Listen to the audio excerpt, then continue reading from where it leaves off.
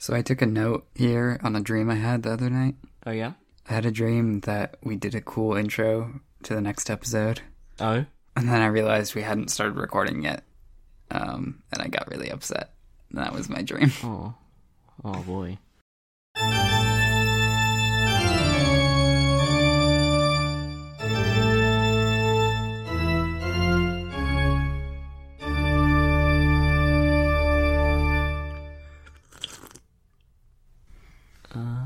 Alrighty.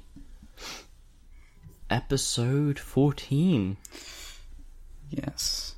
If you were listening to one episode daily, you'd have enough to last you 2 weeks. So, Or one fortnight. yes, one fortnight. We did it. We did it. We made Fortnite. Yeah, we did it. We caused the black hole. Chapter 2 is going to be set in Minecraft, because it's a better game. Well, I'm not taking a side here, but who's to say? Mm-hmm. So yeah, this is the Spooptober episode. Oh right, yeah. Happy Halloween, everyone. Or terrible Halloween. Have a stinky Halloween. I hope you lightly hurt yourself in a way that isn't detrimental to anything you have planned. Like you get jump scared and you slightly hit your elbow on the table, and your arm goes tingly for a second because you hit like a nerve. Mm-hmm. Mm-hmm. Actually, I did that with my fingers. I hit something with my hand and then my entire arm went numb. Wait, what? Yeah, I must have been a nerve that's under the knuckles or something, because then my entire hand went numb and tingly. So, that was... It's something like that, where it's unpleasant for 2 seconds, but then you're fine. You get... Yeah. You're just cursing everyone who's listening to this, but the most light curse ever. Just... Yeah. I hope you stub your toe. I hope toe. your coffee is slightly too hot and your tongue hurts for a bit. Yeah, I hope you burn your taste buds when you sip your tea. Yeah, or if you sit down on your chair too quickly, so you end up hitting your tailbone. Or you stand up too quickly and you have an iron deficiency, so everything goes blurry. And any of these things could happen. But yeah. Any and all of them. Yes, it is Halloween. Any and or all of them. But yeah. This will be the Spoopoween episode. There was a lot of talk of last episode of Sick Boy Wobbles. Oh yes. Seems you're perfectly fine you now. Probably hear it in my voice and lack of... Actually, I was quite good at muting whenever I was coughing. But yeah, lack of stuffiness and taking of several drugs before recording. That I'm not sick. But yeah, it's been weird. I'm still, I think, just on the tail end, but I think that's just general autumny, wintry stuffiness. Mm-hmm. Yeah, going outside makes your nose slightly snotty for a bit. Yeah. I think everybody has that. Yeah. It's definitely, I think, as I've gotten older and my immune system's gone stronger, now whenever I get a cold, it's the ultra-deaf colds. I've gone through the mild, blowy nose and the mildly sore throat. Mm-hmm. Instead I had the, headachy, tummy-hurty cold. That more resembled influenza than a cold. Which, yeah. I mean, by that same logic, I feel like I'm immune to everything now. Which I guess is more or less true. I don't get sick very often. Unless, you're not vaccinated. Yeah. No, I am. Well, yeah. But, yeah. I guess when I do get sick, I tend to, not... allow myself to be too affected by it. I don't know. Right. Like, obviously, if it was something major, it would right. It would take me out for a few days, but I can't remember the last time I had normally that. I normally just don't go into depending on how much sicky, like how many fluids I'm producing, and if it's a high amount, I'm most likely not going to because there's a high risk of contamination. Mm-hmm. So yeah, but it was quite interesting because I went off because I was feeling terrible, and then I went back in because I felt slightly less terrible, but because like when you're ill, you forgot what it's like to not be ill. Mm-hmm. So anything could have felt better, but you know. But going in, playing, I think, because it was the day where we play football, and it was like raining and cold. My cold got worse, so I had to stay up the next day. And then finally, I felt better, and then was able to go back in. It was a weird week when I was sick boy wabbles. Mm. Thank goodness for modern medicine and technology, because yeah. It is weird how that would have been fatal to someone like a millennia ago. Yeah. Or so. Maybe. Yeah. But yeah. So, yeah. Yeah. This is the Halloween episode. We've so far discussed Wobbles wishing injuries upon you and the various sick fluids, I think was the word you pathogens said. and ailments. Yes. That should be the chapter name. I guess we've discussed pestilence, and Yep. now we move on to death. No. Famine. I just had the slightest feeling the whole four horsemen of the apocalypse don't have much to do with Halloween. You're probably right. Yeah, that's the Revelations. That's not. I mean, yeah, Halloween. I was gonna say if the four horsemen of the apocalypse came every time it was Halloween, we would only have one Halloween, and it would have been a while. I was gonna say we would have a lot of apocalypses. Apocalypses. It's like the name of an era in Israel, I think. Hmm. So, could you have a plural of a place? I guess you could.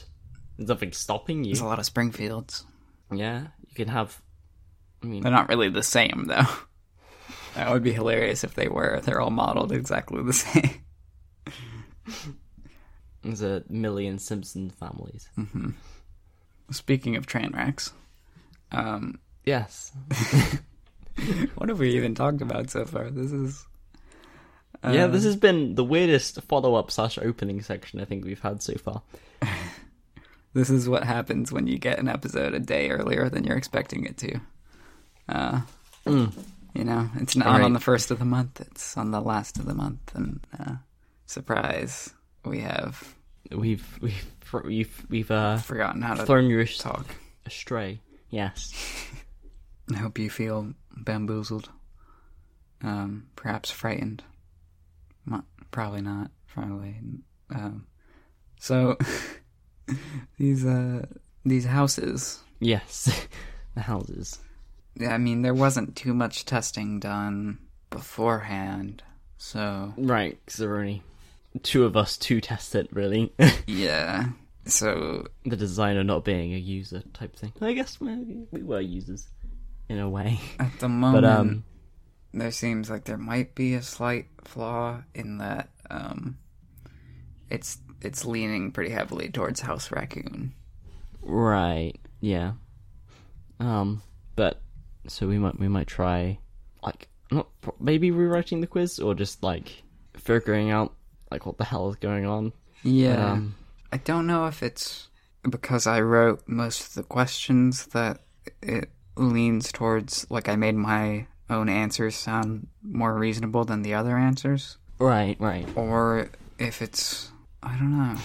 It could just also be that, like, we have a certain kind of demographic that leans towards one thing, and if we got some listeners that, you know, were more random, or just some people to take the quiz that were more random, maybe it would come out more even. Right. But it might also just be like how like how the traits of each house line up differently. Like there was like the more introverted, extroverted, and then like the creative kind, and then whatever the other one was. Like more But scientific, I guess. Yeah. Oh, yeah. It was more factual and scientific. Yeah. I guess there's a couple groups that aren't specifically mutually exclusive. Mm-hmm. Because even I got doggo with the plus raccoon. But Yeah. yeah, it's just yeah, it'd be interesting to see. Well, yeah. Okay. I have the numbers now. At the current state of things, there are 7 raccoons, 2 doggos, 2 blank that hasn't been named yet, and 1 star that hasn't been named yet. So 7/12, or just over 50% of the population is raccoon. Yeah. Like 50 plus a 7th of 100. No. Anyhow, yeah. So I think, yeah, it's just like the culmination of all these things has led it to be a weirdly overpowering majority towards raccoon. Yeah. We haven't actually talked too much about what we're going to do about that. Yeah. We could do like a new... I mean, we did basically advertise the first quiz as beta, so we could just redo the quiz to some degree. Redo the quiz. But yeah, I think once we've got like a quiz up and going, we can talk about what you want to do with it first. Mm-hmm. Like, cross that bridge when we get to it. Yeah. Yeah. But yeah, it's just been interesting developments with the whole thing. Yeah. It'll be interesting to see, because I feel like it's okay if one house is a little bit larger than the others. Right, like, but probably like a 5, 4, 4, 3. Is that maths? No, it's not maths. But like, yeah, like one house would have 5, another would have like 3. Right. Then the rest would have like, yeah. Yeah, like it would be interesting to see if a few more people take the quiz and end up in different houses. I think then we might keep it.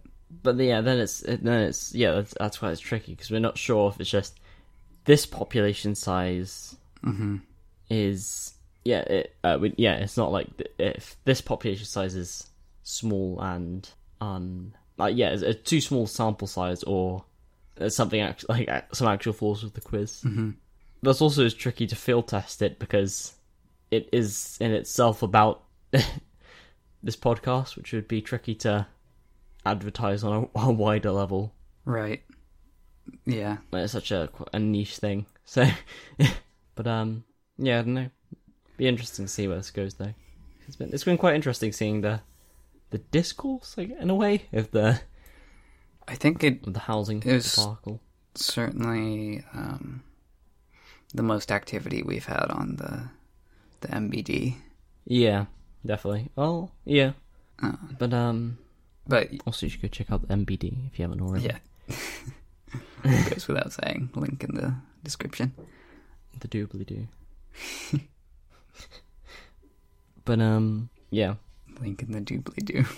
So we gotta do a spoop quiz. Yeah. Can't believe you didn't transition there. That's gotta be the easiest transition in the world. Speaking of quizzes. Of course, yes. Speaking of trivial things, no. Okay, so yeah, we didn't really have a plan for this episode other than we need to do a spooky quiz. Right. And yet... But we found one. Yeah. And yet we waited to Google it like 5 minutes ago. Yeah. Alright, so do you have the quiz open in front of you? Yeah. So this turns out this is actually like the Beano comic I thought it was. It's an old, I guess like... It's not a... Yeah, it's like a... It was like a magazine, but yeah, it just had lots of comics in. But I have just realised, yeah, this is going to be a very, I guess, yeah, British Britboy quiz. Is it? because of its origin. So, That's in theme with the show. should we, as Philip DeFranco would say, let's jump into it. All right. So, question 1. Where does Halloween come from? I guess... So, the options are an ancient festival to celebrate the dead, Father Christmas's birthday, the start of the pumpkin season, or a motorway service station outside of Birmingham. I'm gonna... Well, the last one... Oh, okay. I was gonna say, the last one isn't like an actual location. Is it? But...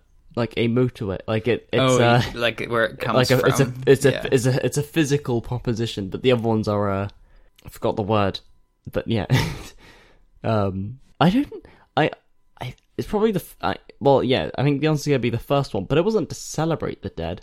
Yeah. Original Halloween was like, they believed that during pagan tradition was during harvest time, this evil spirits come out, like it's a weird time where the living and the dead cross over for a day, so people dress up all spooky like to scare away the demons. Yeah. But that's definitely the closest. Yeah, but I also like the start, like it's like not the start of the pumpkin season, it's the end of harvest as well. So we can so I'm guessing, So you can eliminate that one first. Yeah. Father Christmas's birthday. What is it? I swear there has to be a thing. It is, yeah. I'm trying to remember what it was. But it's not on Halloween. I gather that much. So I assume it's, an ancient festival to celebrate the dead. Should we, let's go for that one then? Mm-hmm. Okay. Nice. We did it. Yeah, I guess this is one of those quizzes where it tells you as you go. Yeah. Okay, number 2. Before people used pumpkins, what were jack-o'-lanterns made of? I think it might be turnips because they're I'm gonna go with onions. Ooh. Could be potatoes. It's not bananas. No, not bananas. Oh. Ancient. If it's But bananas, onion. we're just Onion. stupid. Onions. Well, I feel like we should lock in our answers before either of us click. Yeah, right. So I'm gonna go with onions. Are you going turnips or? I might go turnips. Yeah.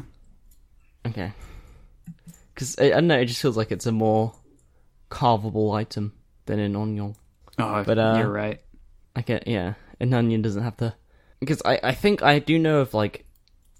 I think there is something you can do with onions that's Spoopoween themed. Mm-hmm. But I think it's jack-o'-lantern specifically. I think it might actually be because there are these are all roots apart from bananas. I just had the feeling that I think turnips are more autumny food. I think. Yeah. So I think I'll go turnips. So. Oh, I thought you already did. Yeah. Oh no. No, it is turnips. Okay. Yeah. It's turnips. Okay. I was just going over the thing again. Okay, good. It's like seeing if you can talk yourself out of it. Yeah. How closely can I tread the line? Okay. Pumpkins come in lots of different colours, but which one of these is made up? Blue, green, white, glow in the dark. I know this. Well, purple. Green and white makes sense. Glow in the dark purple is oddly specific, so I'm gonna go blue. Yeah. All right. Because I know they've made glow in the dark. So blue. Oh, what? I was gonna say genetic research feels like it's gone far enough that glow in the dark purple would make sense. Yeah. But to be fair, I feel like we're expecting a random online quiz to be brilliant at bluffing. Mm-hmm. Yeah, we maybe overthought that one. Right. Because I've seen purple pumpkins, but I guess blue isn't that much of a stretch, but... Okay. Where is Transylvania? Romania. Or is it in Pennsylvania? No, is it Romania? The options here are Hungary, Scotland, Romania, nowhere. It's made up. No, because it was written by what's his face? That one, the guy, Bram one of the Stoker. Are you talking about Dracula? Yeah. He didn't write Transylvania. No. He just wrote it into existence. He's It's like that Inkheart somewhere in the book middle or of something. Eastern Europe. Yeah. Like Life Note. That you can build things using your book. Oh, yeah. Yeah, I swear it's based off an actual place in Eastern Europe. That's where all the big heck-off abandoned castles are. So, I'm fairly certain on Romania. yeah. So, yeah, I'll go to Romania as well. Okay. So, yeah. We're collaborating here. Yeah, this is... Okay. Oh, yeah, Romania. Yep, that was right. Yes. What do you call the fear of Halloween? Fear of Halloween. Wow. Well, acute boring syndrome, deadly pumpkin. Only one of these is a phobia. Yeah. It's Samhainophobia. Samhainophobia. Spookyitis. Acute boring syndrome. And deadly pumpkin disease. Yeah, like... Imagine being scared of something that sounds like lol nerd. Forehead. It's gotta be Samhainophobia. Samhainophobia. Okay. Samhainophobia, go. Yep. Sorry if there's any mentors out there that are Samhainophobic. Yeah, maybe skip this one. Yeah.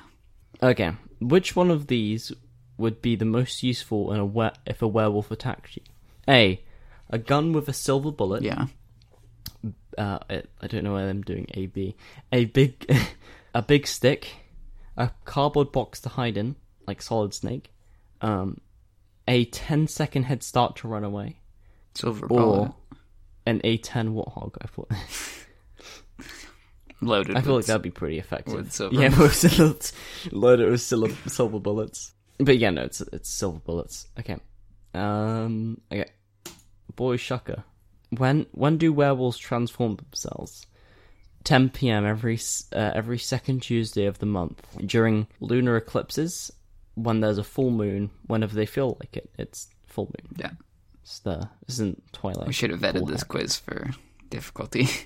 Maybe. The turnips. To be fair, this is on a website for children. And the pumpkins confused us. And that adds the list of sentences I never thought I would hear this morning. The pumpkins confused us. So, yeah, when there's a full moon. Alright. What's your verdict? Oh, full moon. Yeah, I already clicked it. Yeah, okay. Easy. Alright. Victorians were big fans of spooky things. But why did they put bells in coffins? This is actually kind of fricked up. So they could get into heaven easier, in case they were buried alive by accident and needed to ring for help. So their ghosts could call for supper, and it made a nice tinkling noise at the funeral. No, Buried alive. Yeah, it's the second one. Yeah. But it's just weird, like, the medical technology wasn't good enough, so they just, like, let's to be sure. Mm-hmm. You could ring a bell, and, well, you know. So, yeah, the top one. Oh, no, sorry, the second one. Oh, boy, shocking. I don't understand, like, how you can't, like, check to see if someone's breathing or if they have a pulse or anything, like... Right. Unless they did a Nick Fury and had, like, half a heartbeat every 14 hours, and that's how they looked like they were dead. Yeah. But happened quite a bit during that time. Alright, what does Dracula transform himself into? A cat, hat, bat, or rat? A bat. A bat. It'd be really funny if he transformed into a hat. Alright, yeah. A bat. Oh, boy. What do mummies smell like? Probably really nice. Incense they were buried with, old feet, wet dog, roast beef. Well, incense, because, like... and they made sure their boys smelled fresh before sending them to the afterlife. Anyhow, yeah, so the first one. Yep. There we go. Oh, that's a good boy. Oh, man. Okay. What do you call a ghost that moves around your house? A poltergeist? Moves a things around ghost? your house. Oh, moves. Okay. just hit. I don't think that's... Oh, sorry. So it's either a poltergeist, a ghost, a poltergeist, or a pointy beast, which I may or may not have misread in my head. Poultry ghost. So, I I feel like this is really bad for kids who can't hear words properly. Mm-hmm. Like, someone's been calling it a poultry ghost their entire life. This is also not even... I don't think the defining, like, qualifications of a poltergeist. There are, like... I think there are definitions in place, but that's only if you're being pedantic about made-up, see-through people. A ghost that moves things around in your house. So yeah, I think it's... I think... it's a poltergeist. Or poltergeist. That's, like, the actual one that exists. Yeah. Nice. Alright. The actual one that exists. Like, the actual word that exists. When are we going to start? What are mummies? Minty What are Boys mummies? Ghost Hunters. What are mummies wrapped up in? Linen cloth? Crepe paper? Loo roll? Nothing. That's just their pajamas.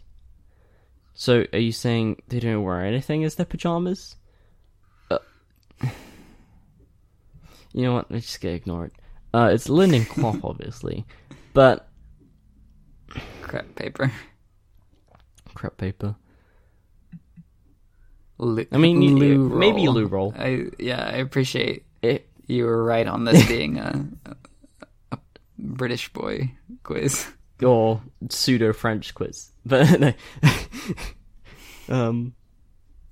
I mean, you know, you don't... If you gotta go when you gotta go. Also, just looking at this photo, that guy's got some big chompers on him.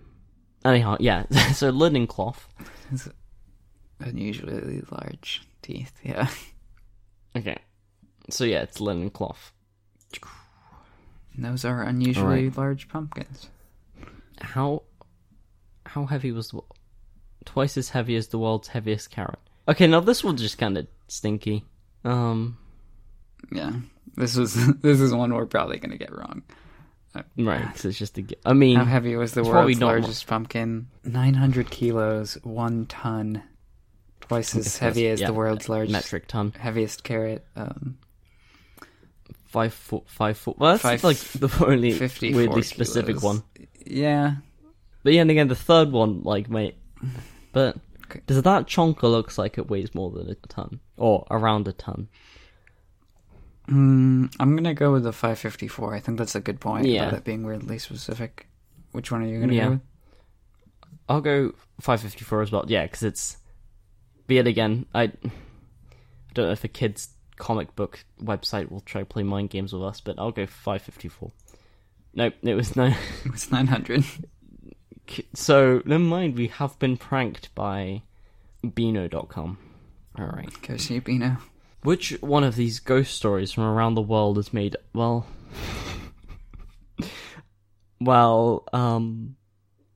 Which one of these ghost stories is made up? Well, I don't... Unless you're inferring they one mean... of these is They real. mean...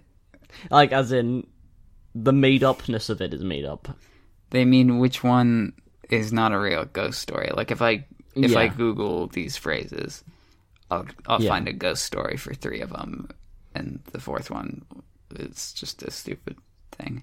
And I'm going to assume that Captain Spooky Chops from... West Ruislip. Yeah. Whereas, but yeah, I was going to say, like, the Manananggal from the Philippines. The Pokong, what? From Indonesia. Indonesia, and then... Chuko. Oh, man, I forgot. From Chuko? From Chile. The Chupacabra. But, yeah, no, I'm guessing it's Captain Spooky Chops. Yeah. Unless, like, they're playing games on us and, like, the... I'm locking in Captain Spooky Chops. Yeah. Don't overthink this. Okay. No, I should... Yeah. Okay. Oh, boy, shocker. Yeah, it's fake. What's the only way to kill us? Well, depends what, like, book you're reading, or game you're playing, or movie you're watching, or role-playing airsoft arena you're in. Feed it cold custard. I mean, Unless, like, the zombie is the 11th Doctor. Cut off its head and destroy its brain. Make it watch old black and white movies until it dies of boredom. You know, Laurel and Hardy are good. Custard what's doesn't kill Every time a him. bell rings... That's a good movie. Well, actually, it's kind of boring. The last half an that's hour not of that boring. movie is That's a good movie. It's a Wonderful Life. It's the one, like, the last half hour, I haven't actually watched it, and... Oh, no, I watched it quite recently. This is the Halloween episode, though. But, yeah, and... yeah, back... It is impossible to try to make friends with it instead. This isn't like some weird game where you can romance the zombie. Unless. I'm gonna guess it's cut off its head or destroy its brain. That's the general consensus. That's usually how it works. Yep, so there we go. What brought Frankenstein's monster to life? What's the name of the author? Mary Shelley. Mary Shelley. Yeah, she brought Frankenstein's monster to life. But thunder is in cloud. Lightning, thunder, heavy rain, and alarm clock. Lightning is the actual bolt. Thunder is when it's up in the clouds going. Heavy rain is a good game actually, and an alarm clock is annoying. So I'm gonna say lightning. Yeah. There we go. Are pumpkins fruits or vegetables? Well, they're... What's it called? Oh, what's the word? Gourds? Yeah, they're gourds. Which is a type of vegetable. Yeah. I guess. I'm gonna go vegetable. No, it's a fruit. VeggieTales threw me off. But, like... Hang on. What are the defining factors of a fruit? It's the where the seeds are, aren't they?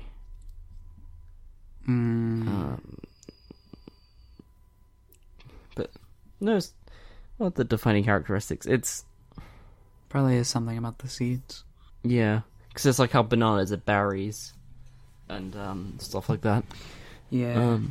I guess it's like avocado's a fruit, but avocado doesn't have like.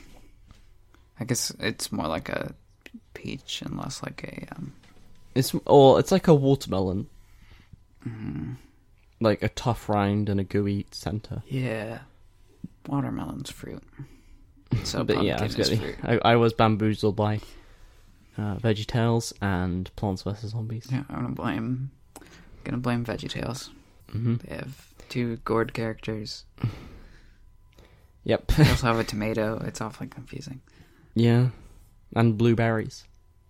Yeah, and grapes. Yeah, and I feel like there's more fruits than vegetables. Yeah, or certainly more non-vegetables than vegetables. Right. Anyhow, What? Which famous Overanalyze prince? VeggieTales another time. Which famous prince was Dracula based on? Oh. Prince Charles of, well, it doesn't say which Prince Charles. Vlad the Impaler. Presumably the one from England. The currently alive one. Or Beast from Beauty and the Beast, which is his actual name. Or Prince Charming. Not Prince Charming. I have a feeling it was Vlad the Impaler. Yeah, no, I would have known this even if they hadn't given us a picture of his face and 3 I think far I share less a birthday with convincing him, ones. actually. What? I think I share a birthday with Vlad the Impaler. Really? I'll have to look it up. I know I share my birthday with some kind of medieval stabby person that drank human blood. That would be and oddly fitting for Wobble's Day celebrations of upside down drinking human blood. Oh right, yeah. That's what I was thinking. But you can wonder how he got his name. Right, yes, Vlad the Impaler. What fruit would you go bobbing for? Oh, apples. I just remember the Snoopy comic where she accidentally kisses Snoopy. Mm-hmm. That was funny. That's in The Great Pumpkin, Charlie Brown. So, pineapples, apples, plums, or grapefruit.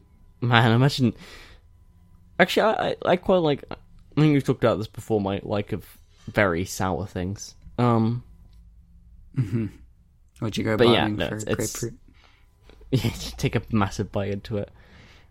Actually, then like all the juice would come out, and it looks like you. It does like, say which one would legend you there. go bobbing for, which I feel like could be taken as like a question, It's like a but it's like personal- more like, yeah, but it's more like. what's Yeah. traditional. Yeah. Also, none of only apples are there. None of the other ones that are mentioned are there. What? Oh, in this Again, in we- this like stock photo In the of- photo, yeah. Again, I'm not going to try to get too caught up in the pictures because they're normally a bit stupid. No, that's but- a grapefruit, I think. No, it's a blood orange. Oh, you're right. Yeah, the rind is orange, but yeah, Mhm. the inside is Yeah, it's too red. small. Anyway. Yeah, grapefruit would be like, yeah. So yeah, it's apples. And last of all, which of these Halloween movies is made up? Ghostbusters, Hotel Transylvania, Pumpkin Apocalypse 6. Weird how they only had 3 options for this one, but you know. What? Are you skipping Monsters Inc. for some reason? Because it's not a Halloween movie. Oh. It's Yeah. It's so like, you know, but that would have been a funny trick question to be the last question. Right. Like, and like, or like a nightmare. Actually, no, A Nightmare Before Christmas I think is officially a Halloween it's movie. yeah, it's sort of both. It's released in October as well. It was. Do you have a originally- favorite Halloween movie?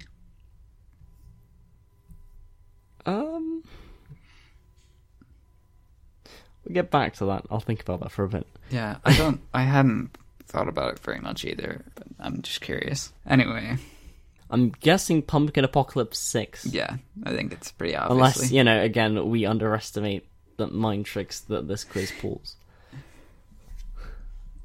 Okay. Boy Shocker. We scored 17 out of 20. I only got 16 out of 20. Alright, because of the onion. Yeah. But, You win this round, Wobbles. yeah, that was kind of, not good. No. But not bad either. So, I feel like it's content. You know, it's bad enough to where I feel like we need to open up a channel for people to submit quizzes. Yeah, I feel like it's gone to a point now. Yeah, just get to outsource our labor. If you got a good Still looking for Halloween an editor, quiz, by the way. If you have a lot of time and hate money, then you know, you can just like hit us up. You don't mind. It's fine. Don't worry about it. I'm not saying they have to be handcrafted, but you know, No, if there's a quiz out there you'd like to suggest, I think Right. the MBD Minty Boys Discord would be the place to do it. yeah, it's in no, it's always is it always in the description? It's somewhere. It's most probably in the description. There should be a link in the in the description. The doobly doo, yeah. But yeah, that'll be guess November. In the show notes. Yeah. So speaking of Halloween movies, you mentioned favorites or commenting on Halloween movies. Yeah. I mean, I asked that, but I hadn't really prepared an answer myself. Yeah, I mean, I guess because it's the only like Halloween movie I've seen would be The Nightmare Before Christmas, which is literally a Halloween movie. You haven't seen Hocus Pocus? No, I don't think so. The witches and the cat? No, I I like the Summerween episode of Gravity Falls. That's my answer. The Summerween episode of Gravity Falls. Summerween. That's a good answer, honestly. Yeah. It's not. That's actually. It was a pretty good episode. Mm-hmm. Yeah, I need to rewatch that. Also, gotta say as a joke that the Shrek short. DreamWorks would do those shorts. They did one for Monsters vs. Aliens, Shrek, and they do it for like all of their main franchises. Mm-hmm. Even like Megamind and Madagascar. I'm gonna say, but yeah, I actually there's some good Adventure Time Halloween ones were good as well. Mm-hmm. I'm gonna say the Halloween Town, the first two Halloween Town movies, I should say. I think there were more than two, but they get kind of even more garbagey. But they're they're like Disney Channel movies, I think, originally. Right. Yeah, I get you. Yeah. So they're pretty cheesy to begin with, but it's like they really go downhill later on. Right. But yeah. Yeah, Disney ones are always a good, safe one to go for. Mm-hmm. Yeah, I don't know.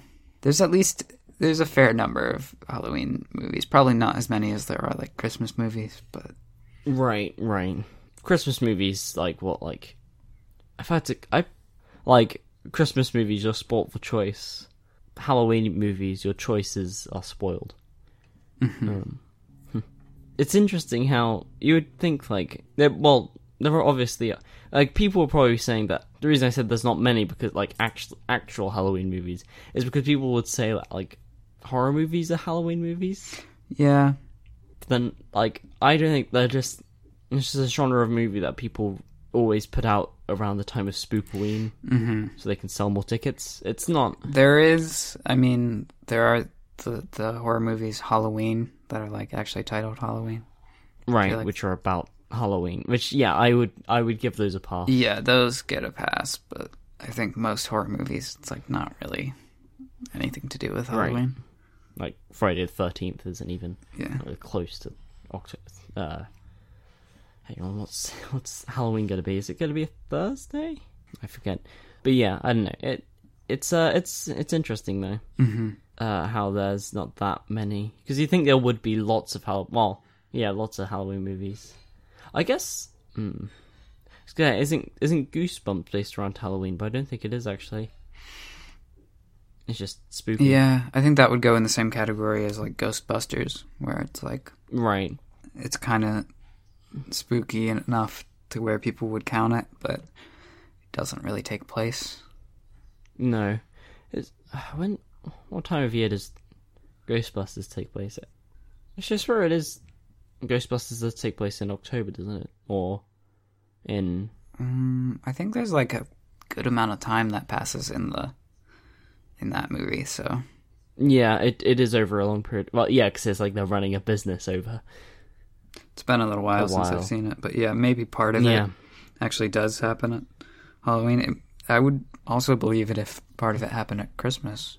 I think. Yeah, Ghostbusters 2, I think, might. Yeah, that's what I was thinking, because I remember there's the promotional thing with it's the ghost with the cross, but the ghost is wearing a hat. Yeah. But yeah. You could make an argument that it's more of a Christmas movie than a Halloween movie, even though it's got ghosts. Right. But that's also like. Yeah, there's like Die Hard and Home Alone and stuff that... Yeah. Well, I've seen Home Alone be edited to look like a horror movie. That's entertaining. Mm-hmm.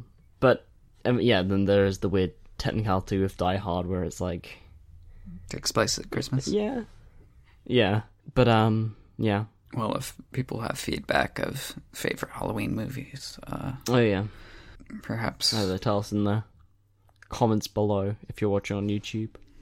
Yeah, perhaps I'll get to watch some of them if there's any I haven't seen. Yes. Maybe there's a whole, millions... Well, there probably is many, but there's a whole entire... What would be the word? Collection of knowledge that is just of Halloween movies, and there's one person in the world that has it. They just have, several hard drives just filled with Halloween movie files. Well, if that person's listening, you know who to call. Let me know what your favorite. Ghostbusters. Oh yeah, that as well. speaking of scary things, as of the time this episode comes out, it will be October 31st, which if you're not,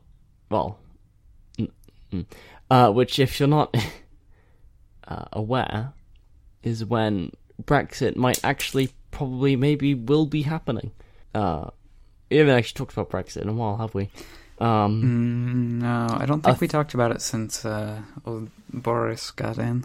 Did it? Yeah. Oh, yeah, no, I think we talked about it near the end of May's term. I don't think we've actually mentioned Boris yet. Yeah. For those who are unaware, Boris Johnson was then, after Theresa May was kicked out, Boris Johnson was then voted the leader of the Conservative Party. So, therefore, he was now the leader, the Prime Minister of the UK. Yeah. Didn't really surprise me. It's basically what I figured would happen. And he's maybe quite possibly got a Brexit plan for October 31st. But yeah, I don't know. British politics has been crazy the past couple months, like lying to the Queen and scandals involving New York, American supermodels, and so on. You guys are really outdoing us over here. Yeah, we elected Donald Trump, and somehow you're still like, we can have more drama than you. Just wait. But yeah, right, we're like, you got your own floofy hair man in the office, and yeah, you've got like the biggest thing that you've had is vehicular manslaughter, whereas we have lying to Her Majesty the Queen. Well, there's all that stuff about Biden and Ukraine and stuff. Oh, and Turkey. But, World War III, press here to start aside. Politics. Oh boy, it's fun. I just thought, they're talking about scary things. That is interesting. Change is scary. Yeah. But, And as of recording this, we don't know. But we don't know what's going to happen. By the time this comes out, it's very possible that you may have finally, after like 3 years, Brexited. Yes. So that's a thing. That'll be, at least we won't be under EU copyright law anymore. So we can, I don't know. So we no longer have to ask you to store cookies or something? Yeah. You can something like that. Yeah, so you can steal my data and you have to pay for the internet. Not like as in the actual internet. Right. Yeah. So maybe if you move to Canada, I think then we're all clear from copyright and or net neutrality laws getting in the way. It's not that far. Well, you go to Mexico, that's probably closer, but yeah. No, I'm not sure. Like, probably closer, yeah. But, like, I guess logistically closer, and, viability would be Canada. Yeah. Like, it'd be easier to get into Canada than it would be to get into Mexico. That is... And I could swing by Michigan on the way. Right. See the lovely city of Detroit, of course. Right. Of course. They're flowing with industry and opportunity. But, yeah. Speaking of, the UK...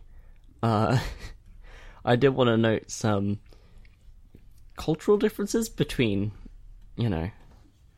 Freedom Land and Tea Land. And it's like this completely, like, it's weird, like, seeing the two different attitudes towards Halloween, of how, like, most people I talk to, they're like, well, I'm gonna go shut the curtains and hide, see ya nerds. Right. Pretend we're not in, and stuff like that. Whereas Americans will rip down their front wall of the house to maximise the amount of candy they can give out. Yeah. Has Halloween always been celebrated in the UK? Or was it just an Americanism that is slowly leaking into other countries? Right, it's an Americanism, like... Like the whole trick-or-treating, I mean, Right, like, it was prominent, like, 50 years ago it probably was, because we used to celebrate, like, the national tradition around this time of year would be harvest, and like having a festival celebrating the new influx of yummy food. But as television and media has been slightly more influenced by American sources, Halloween has become more and more of a bigger thing over here. But because it's not exactly been a smooth transition though. So like, yeah, you'll have trick-or-treating, and then like, or like, there are two groups of people, which is people who want to go trick-or-treating and people who want to who just want to treat it as if it was any other evening. There's I feel like I might mention here, there's a good song by Jay Foreman about this issue, which it could be in the description. Also, there's a song he's written that kind of relates to what we were just talking about earlier as well. But which I think it probably does a better way of summing up what I think about Halloween. But like, I enjoy like, not festivities. I enjoy like the theme and around, like, Halloween, like spook culture. Right. I mean, the memes are terrible. They're just normal memes, but you put a skeleton, so no matter how unfunny you are, you can get 4,000 upvotes. But yeah, I just feel like what I do find annoying is celebrating the entire month of October celebrating Halloween. Like, I feel You like mean that's like celebrating Christmas in July. Like, come on. I will accept like from the 25th onwards, but not as like soon as, like, sometimes it's like as soon as like September 25th rolls around, people are already celebrating That's Halloween. too early. October 1st is as early as you're allowed to go. Yeah. But it's like I'm on board with all of October being spooky. I don't know. It kind of... Because people put up decorations in their yards like people do with Christmas lights, you know? It's like, you gotta put those up early so you can get the maximum amount of use out of them before you have to take them all down. Because it's a lot of work. But like... You get pumpkins, you get those big blow-up things. But like... Yeah. But... Fake cobwebs and... No. But... but that's... Chainsaws. That's too much. You get a chainsaw. No. There's always one house when you go trick-or-treating. It's got the chainsaw running and you're like... Might die, but I gotta get the candy. Here they have the full-size chocolate bars. But, like... Why would you want to draw attention to yourself? That would be bad. You need to be a good, quiet boy that isn't a frick. Yeah. Like, the only people who do that would, like, I don't know, do something, like, hacky, like, drive a BMW or get a tattoo. Look, I... No, yeah, I am joking. Like, it's just weird how different it is over here. Like, how I think that's we're much more reserved. I think it's two things. I think it's one that like people didn't grow up with it necessarily. Yeah. So it's like, and it's, but also it's getting like one time we weren't home, but like, well, as we were driving down the road, we saw people walking around knocking on doors at like 3:00 in the afternoon. Yeah. On Halloween night, and it's like, okay, it's a little early, you know. Yeah.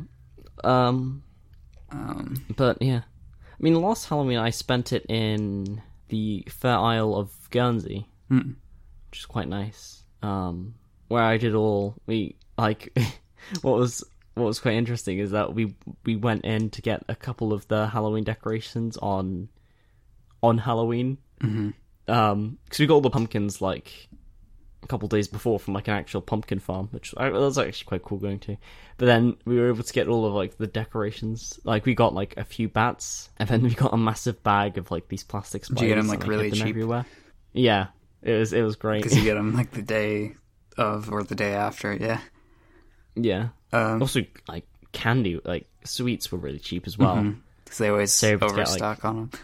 Yeah. Yeah. So you're able to get like loads of chocolate. We filled up a bowl of like snacks and stuff, which I may have had quite a bit of because it was it was in the middle of a small holding in the middle of well, it was actually in the middle of Guernsey. It was right by the coast, but like it was nowhere near any prominent human activity. Right. But like that was fun. Like we got these bats and we like strung them up everywhere. Yeah. But like But like that was all inside of the house as well. Yeah. I can kind of get it like over there cuz it's like a lot of people probably didn't grow up with it, so they're not really like in like the holiday spirit, Yeah. But it's People also just like, I just want to eat my gourds and yeah. But work on my farm. It's also kind of like, I don't know, you got your stereotypical like grumpy British people that just like don't want to stand in line and not talk to each other and drink their tea, like Yeah. The whole like just be antisocial. Not just like if you bring attention to yourself, you risk being loud, and like being it's loud just, is it's the just the worst idea thing. of like I think the whole idea is just like everyone's here to do their thing, and you doing something and you not doing your thing could mean that someone else can't do their thing. I think it's just the more. It's like politeness to, like, I guess, yeah, like, courtesy and politeness to a point where it's like, oh no, if I'm too loud, I could mildly offend someone. And if I mildly offend someone, then who knows what could happen. Right. Right. But in America, you seem fine with... offending people? Yeah. Yeah. Like, the most someone will do to broadcast their political opinion would be put up a sign in their front garden, which they have to remove within 2 weeks. But in America, someone like will have a bumper sticker whilst carrying 14 guns on their back. Yes, a perfect picture of America. Yeah, but I don't know. It's just weird how there are a lot of bumper stickers here. Yeah, like it's kind of tacky. The most of like a bumper sticker I've seen here is like the See Bike Think Biker, which is a campaign to be like, hey, by the way, don't run over cyclists because they kind of need life. Mm-hmm. Actually, cyclists are like an incredible weird like subspecies of, I think, just the human race in general. But they say like, is that like seem like they're unanimously grumpy. No matter where you are in the world. But yeah, yeah, I don't know. I'm sure our cyclist listeners will love that. Yeah. Apart from the Netherlands, where like, I guess people aren't cyclists, they're people, but... It's because everyone's a cyclist in the Netherlands, so it cancels out. Well, I was going to say, no one's a cyclist in the Netherlands. Everyone just happens to ride a bike. Right. Or everyone is a cyclist in the Netherlands. They just happen to do other things. Yeah. Like how... Yeah. It's just such a weird, like, contrast. Mm-hmm. But, okay, because, like, two things in favor of Halloween, though. Yeah? One, it's basically the only time of year that, like, your neighbors will ring your doorbell and talk to you briefly. Oh, that's... You know?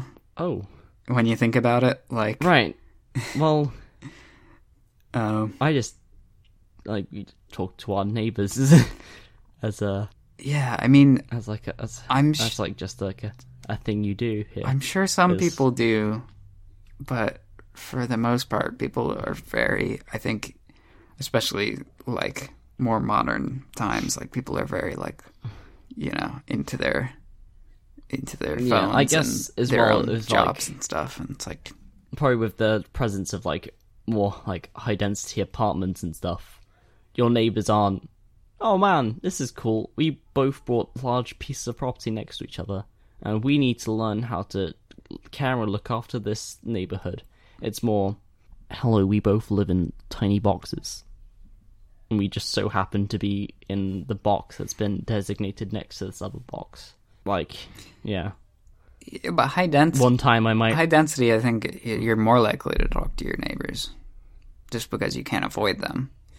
But in like suburban like neighborhoods and stuff, I feel like it's very easy to like not communicate with them at all.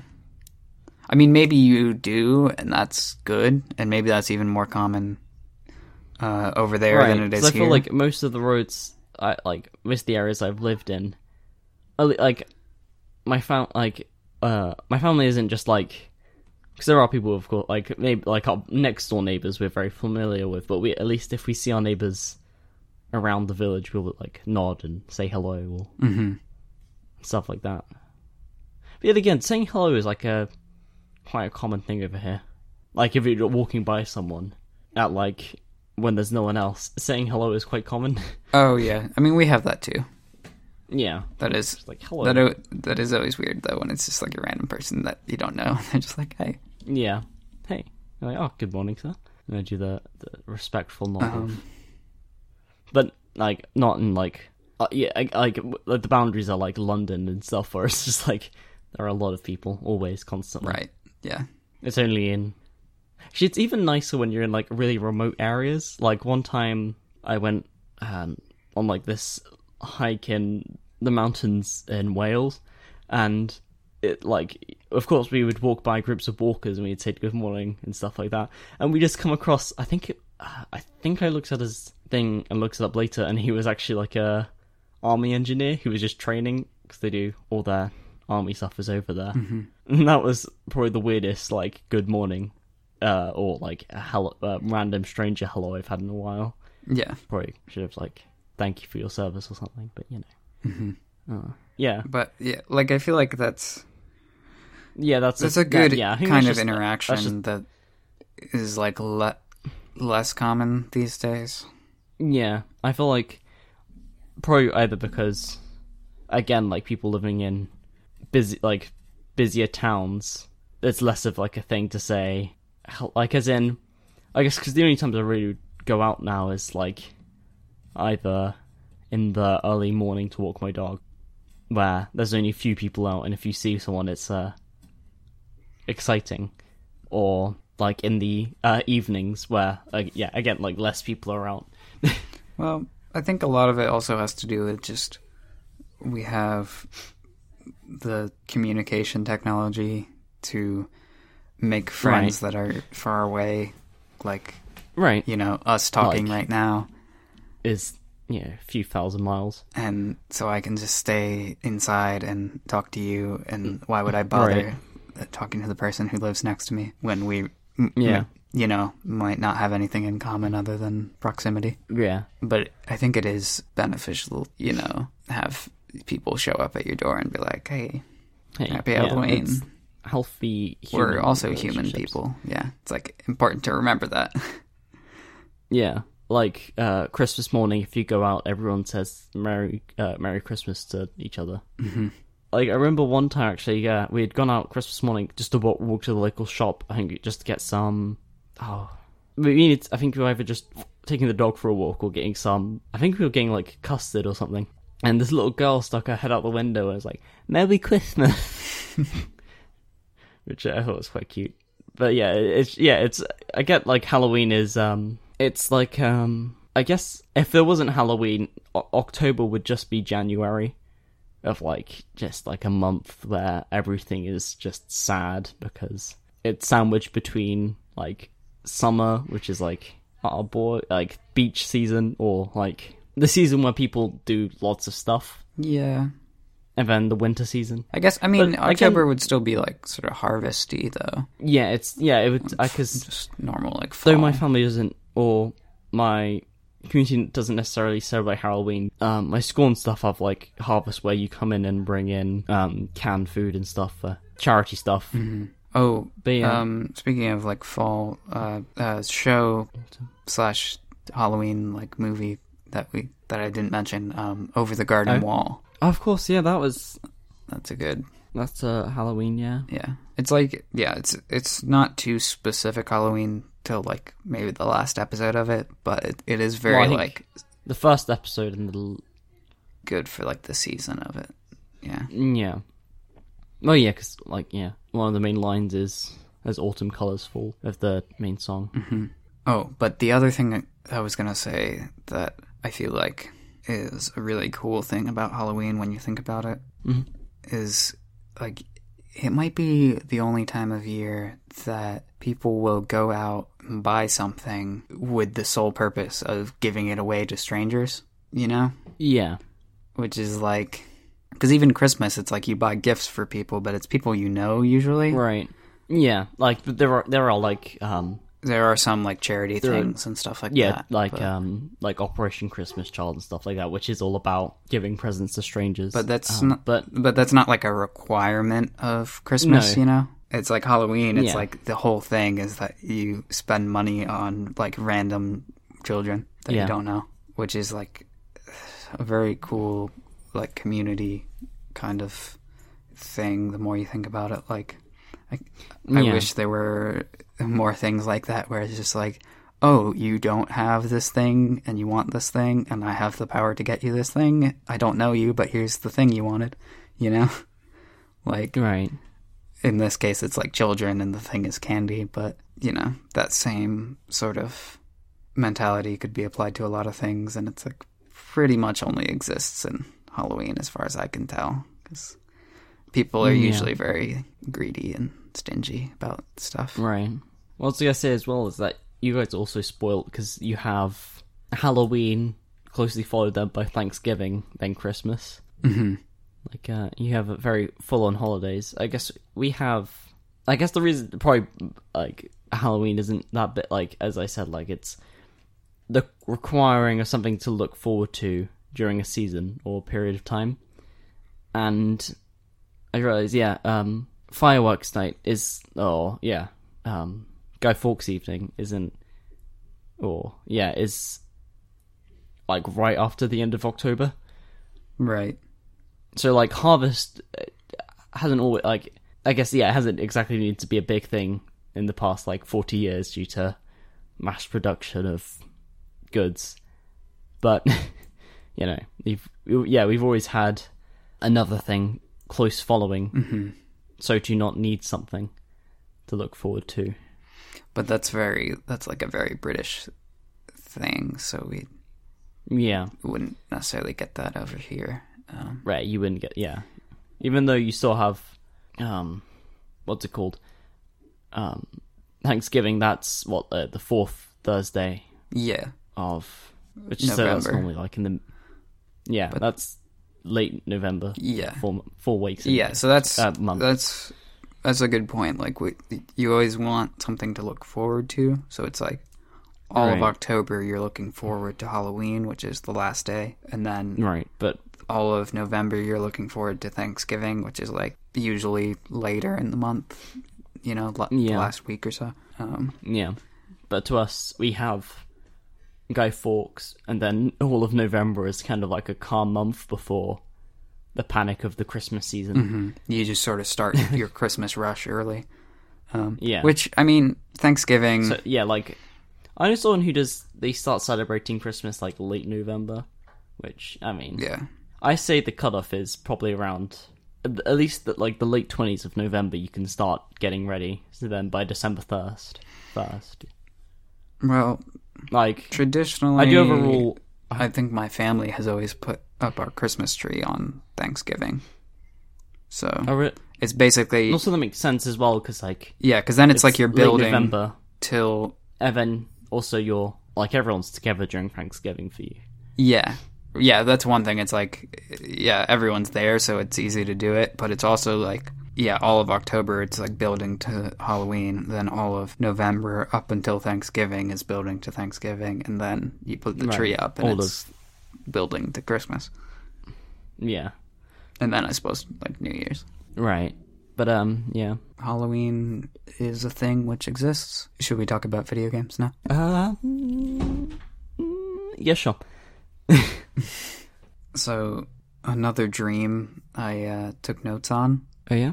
I had a dream about Surefire playing Magic Arena and giving me the play-by-play of what was happening, which I think sums up my recent activities pretty well.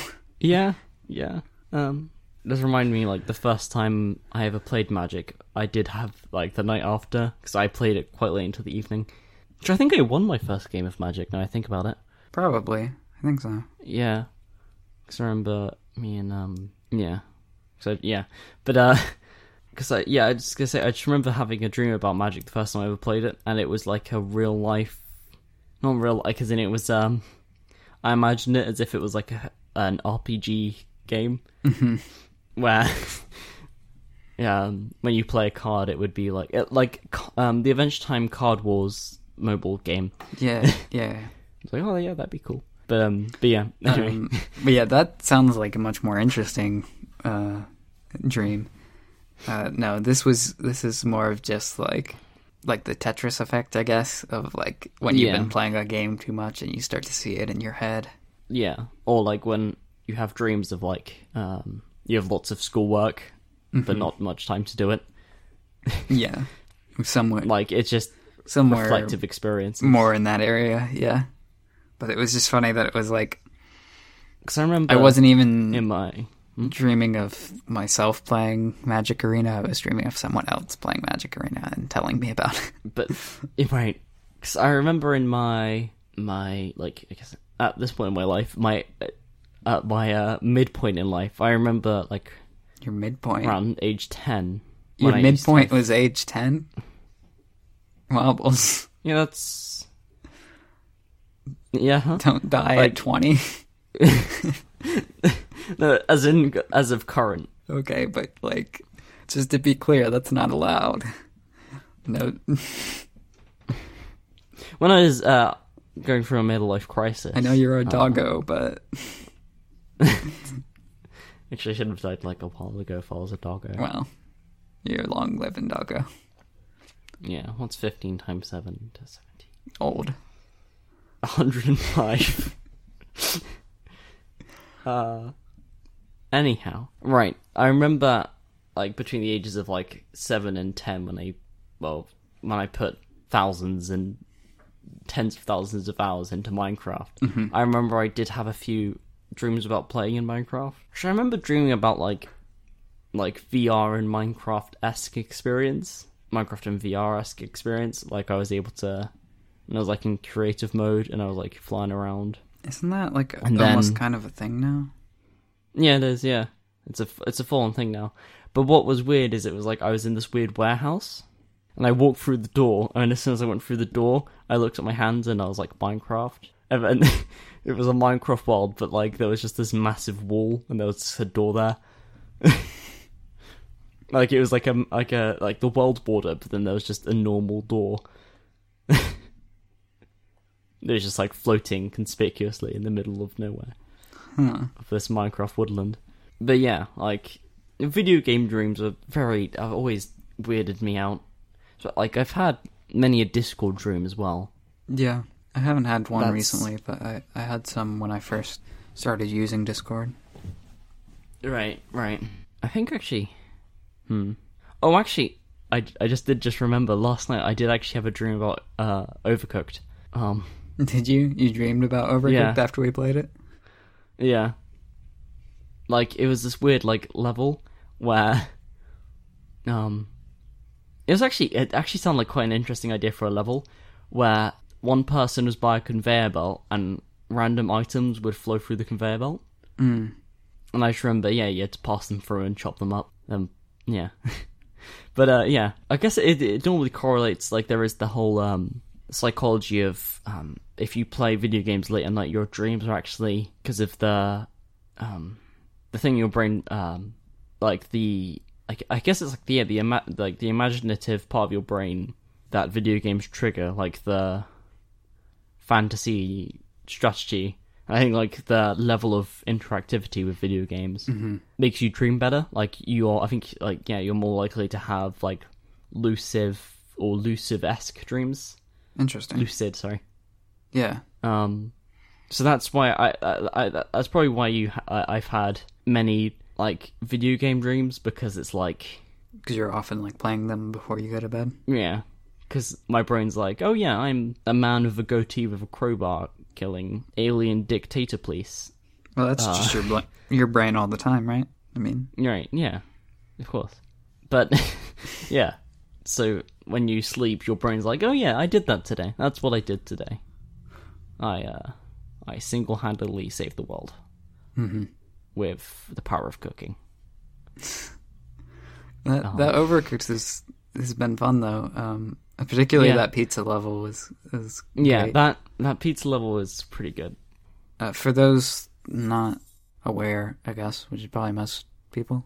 Although, I think I did mention it last episode. Yeah, you talked about it. We had a discussion about it. Yeah, there's a program called Parsec, which lets you play like local multiplayer with people online. So it's like it grants like remote access of your computer to others, to people watching like a stream of the game, so that they can play. Yeah, it's for some people it's like had a hard time registering their controllers, and like there's some latency issues and stuff. But because that's what you have with games based on streaming. Mm-hmm. You always have, or software's based on streaming. You like there always be like I think like the first time I think I played it with you, like the connection was fine, but I think the last time the connection was a bit choppy. But yeah, that's just all dependent on how their servers are doing, how your Wi-Fi is doing at that point in time. Right. So yeah, I don't think Yeah. Discord's still freaking, and we still use it. But I'm surprised at how well it was working for you, especially the first time. Yeah, especially considering how like the distance. Mm-hmm. Yet again, it's not that bad. Just like it's just across the Atlantic Ocean. Yeah, because when connecting to East Coast servers, my ping normally averages out about 100. Right. But like European servers, it averages out about like 10 to 30. So like it's not that drastic of a difference. Yeah. It's not like when you're not as far away as India. Like the time I accidentally connected to Asian servers on I forgot which game it was. I just couldn't do anything. Right. But yeah, no, Parsec's been pretty good. Yeah. I might try run a couple of experiments with some games I have just to see if it will work. Mm-hmm. But yeah, apart from that. Yeah, we should try that sometime. I feel like I could see Overcooked being like a MBP kind of game, you know? Oh, MBP. Should we ever maybe make that project a reality? Should we ever dust off the... I don't know, yeah. I mean, MBP is coming to an end. Yeah, maybe we need... So, at least, or the, the book we're on. Who knows? Oh, what else? Arena, right. Probably part of what's making me dream about Arena, and specifically watching someone else play, is... Right. Found out, actually, a pretty fun thing to do is in Magic, you can just play, you can build a deck and you can like play regular matches, but you can also draft, which is like where you open booster packs and you pull cards from it to try and build a deck with, and then you like do, I guess, sort of like a little tournament with your drafted decks against other drafted decks, which is sort of more fun because it's you don't have people with like perfect like meta decks. It's far more random. Right. But it's also very fun to stream or to watch other people streaming, because if it's like your friend is drafting, because then you can help pick what cards to choose. And I guess it's maybe a little bit cheaty in the sense that like you're playing a strategy game and you're like, you have the combined brain power of two people, right, to like be like, oh, play this card or play that card. But I don't know, it's very fun, and probably what I'm gonna do a little bit later today. Yeah. I think we just have one last game. Maybe small I don't know. I don't. So yeah, last episode we talked about Mario Kart Tour. Yes. It had just come out, and I was just starting to test it. Right, and then I got it right after. I give it. I'm not the biggest fan of it. No, it's got the skill ceiling of Collapsed Bungalow. I feel like I found it too easy after a while. And then they tried to do the thing where, like, the more times you play with a certain kart, you get more points. So then you just always pick that kart and character, because sure, it's a small advantage, but the game is so easy it doesn't even matter. I wish they would stop with all that, like, mobile stuff. Like, right, like, just make a good video game that just happens to be on mobile. You don't have to make... Right, it's all of... I just felt like the controls were all watered down for common denominator mobile goop. Well, yeah, controls are tricky, but, I mean, I also, like... I don't need, like, multiple currencies and, like, little reward prizes for opening the app and stuff like that. It's like... Right, Don't make it just, like, a trash mobile game. Like, it's not necessary. I feel like sometimes I find, like, Mario Kart 8 on the Switch too easy, but, like, that's more of an enjoyable easy, because it's like, well, I've worked... Like, I had to play a lot of Mario Kart to get good at Mario Kart. Mm-hmm. So that's, like, a rewarding easy. Like, whenever I play it, I do different stuff to make it harder and harder each time. Yeah. And, like, if I get good at the harder stuff each time, that's more rewarding, instead of I played it for a couple days, got really good, and then got bored of it. I would say that the 200cc is not particularly easy on Mario Kart 8. On yeah, no, I'm still trying to get around to that. I've only done, like, hard AI with, like, no items. Yeah. And stuff like that. That's quite tricky, because, like, that's all then based on stats and skill. But yeah, I'm still in the I'm trying to teach myself how to drive 200cc. Right. I think I might need to try change how I lay out my karts, I think, for that. Right. Yeah. So I normally go for high speed, low acceleration karts, but I probably should go for lower speed, higher acceleration, better grip karts. I'll be honest, on that game, I just pick the character and the karts that I think look cool, and then I get good with whatever the stats are. I see. So I like adjust my playstyle to the karts rather than adjusting the kart stats to my playstyle. But I'm sure that's not the pro strat. No, I think I always go for the quickest car, which I forget. I haven't played it in a while. Mm-hmm. But yeah, I don't know. I just feel like I would have more to say. Oh, I have a little list of notes here, if you want to get into it. MKT, which I believe you referred to yesterday as Mario Kart Trash Can. Or it was something like that. Yeah, yeah. I don't... Oh. You sounded much more heavy-handed yesterday when we yeah, I feel like about I this. might have been I mean, it's free. I think the frustrating part about it, before we get into all the issues, I think the frustrating part about it is that it has so much potential. It's right.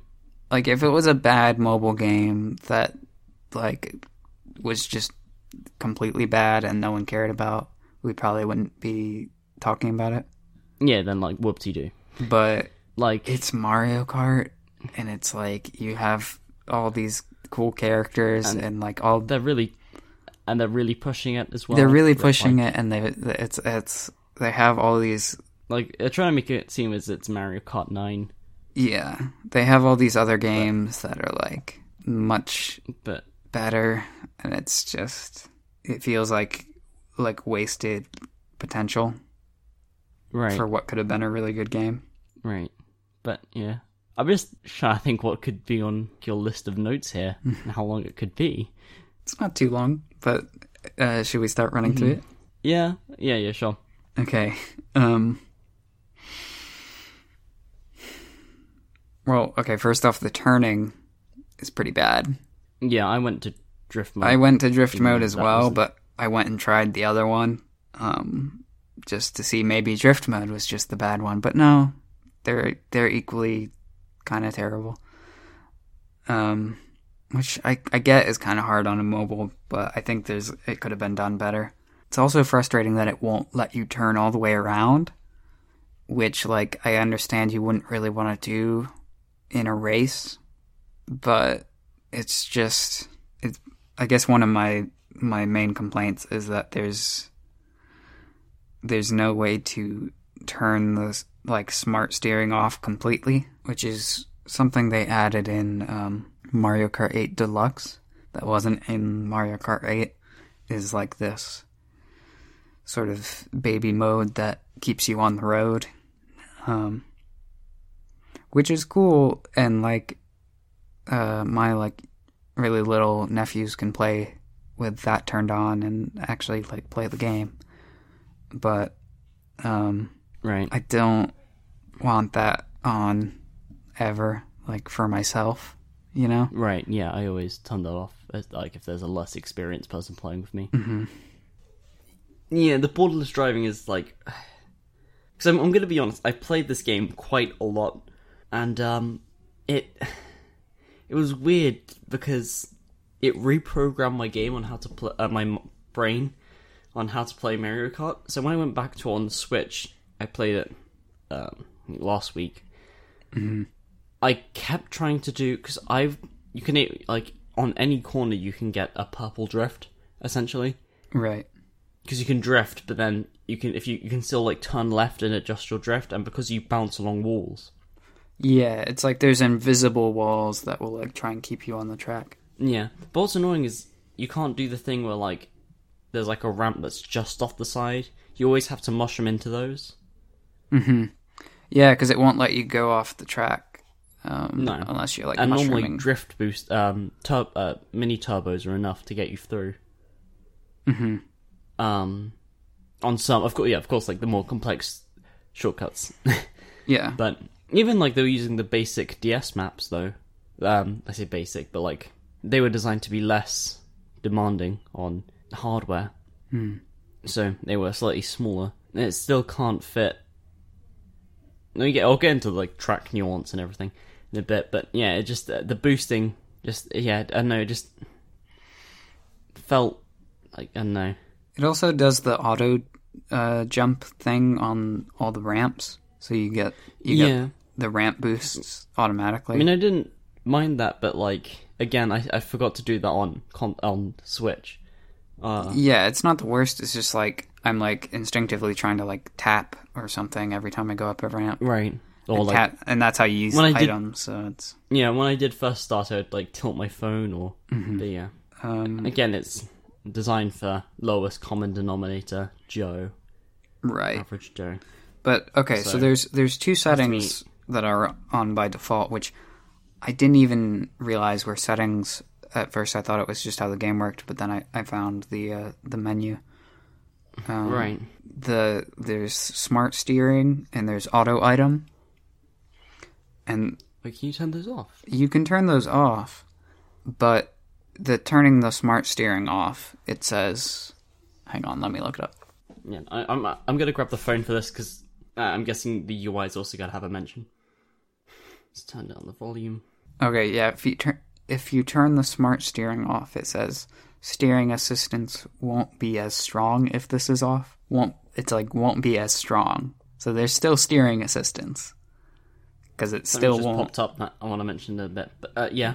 It still won't really let you go off the track. It'll keep you like on, but it's a little bit less strong if you turn it off. Like that's so frustrating. Like just don't have that at all. Yeah. Just have it be like a normal slider at that point. Yeah, like have it be like a normal Mario Kart game. Yeah. Again, this is just because they're trying to appeal to it's trying to appeal to people who are like, oh, I recognize the Mario. Mm-hmm. But they've never really gotten into like console gaming, so they're too inept. So this is like so.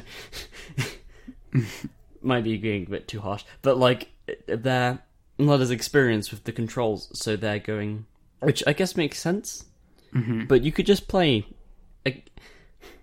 There is this thing where like we're talking about it and we're complaining, but at the same time, it is a free game. We need to cut it a bit of slack, but still, it feels like it's. Yeah, it feels like it could have been. Actually, well, like if you have like the buying power of. Like, I guess Nintendo isn't the richest company, but, like, no, I feel like but they'd be able to make a good game, and because they're such a big company as well, they'd be able to get a decent return on it. Yeah, I wish they would continue to do, like, Mario Run strategy of, like, just make it a really, like, actual game, and then have it be, like you have to pay for it. Right, because you can have... Like, I've played brilliant mobile games, like... Yeah. Like, there's not the whole, mobile gaming is terrible, bad. Like, a game I play a lot, which is Alto Odyssey, is like, yeah, it's a mobile game where there's only one input, but it's one input that is so, like, changing and dependent on, like, you can unlock different characters and they move in different ways. But, yeah, I don't know. I just want to note, when you were finishing up talking, I opened the app, and only just now, after going through many different screens, even, like, I am now able to interact with the menu. Mm-hmm. Like, it's like, oh, look, you're in tier... You're in tier 7, whatever that means, and you got this many gems, and daily rewards, and yeah, it's all that garbage mobile game and stuff. Like every time I open it up, it's like, oh, we need to download a new update, which I guess it's like fair enough. It's very very early on, but like still, it's it. I don't know. It felt weird. Like most apps just update in the background, but yeah. I wish they like made it feel much more like a proper Mario Kart game and got rid of all that mobile garbage. And then you could charge like $5 or something. Yeah, of course. Like I think people would be willing to pay for that if people would be way willing to do that. Much more on the level of like the Switch Mario Kart. Or as close as it can be on mobile. But it's kind of garbage and like... I wouldn't mind like...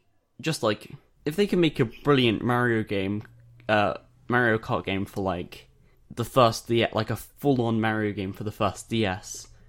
Like a system that's way less powerful than any phone out on the market today. Mm-hmm. I think they'd be able to make like... quite a good portable game, but... Yeah, I guess the difference is it had buttons, Yeah, I feel like either they would have to... But it feels like... They could section off, like, sides of the phone to have, like, buttons or something like that. Yeah, like, they've made it a vertical game. Make it a horizontal game.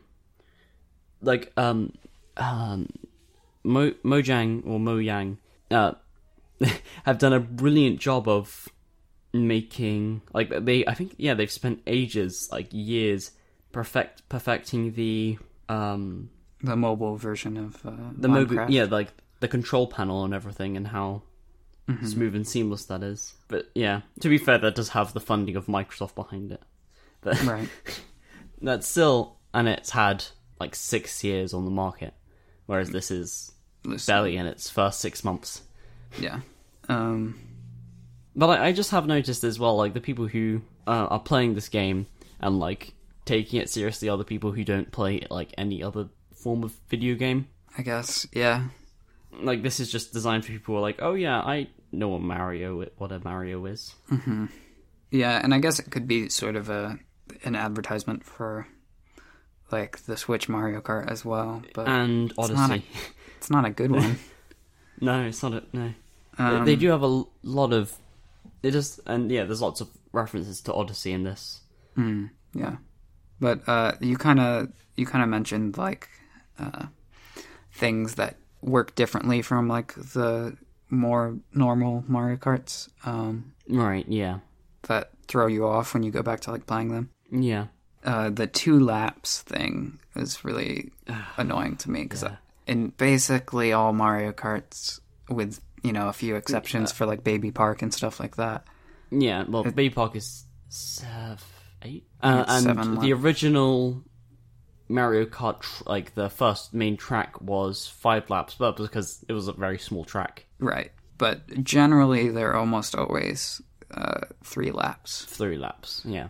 And I feel like that's a good number, and yeah, I'll do 2 laps, and I'll think like, okay, this is the final lap. Right, like someone will overtake me at the last second. It's like, okay, well, I'll just get them at the next stretch. Yeah, but and it's like, nope. On the mobile one, I don't know if they decided to make it shorter because it's like they think people don't have like the attention span or whatever. Yeah, it's meant to be like bite-sized, consumable, on-the-go levels. Mm-hmm. But they made it 2 laps, and it still like gets me a lot of times playing it, where I'll be getting to the end of the second lap and I'm in like 3rd place, and I'm like, okay, I got 1 more lap to like try and pass these people or whatever. Yeah. And and then it's like, oh, it's over, and it's like, oh, if I had known it was, Yeah. So the game tries to get you to do more karts depending on what track you're racing on, which makes sense, but like they all offer such, well, from what I could tell, small advantages that there's like no point in picking anything else apart from the thing that gives you the most points. Mm-hmm. It's as we've both noticed, it's not particularly a difficult game.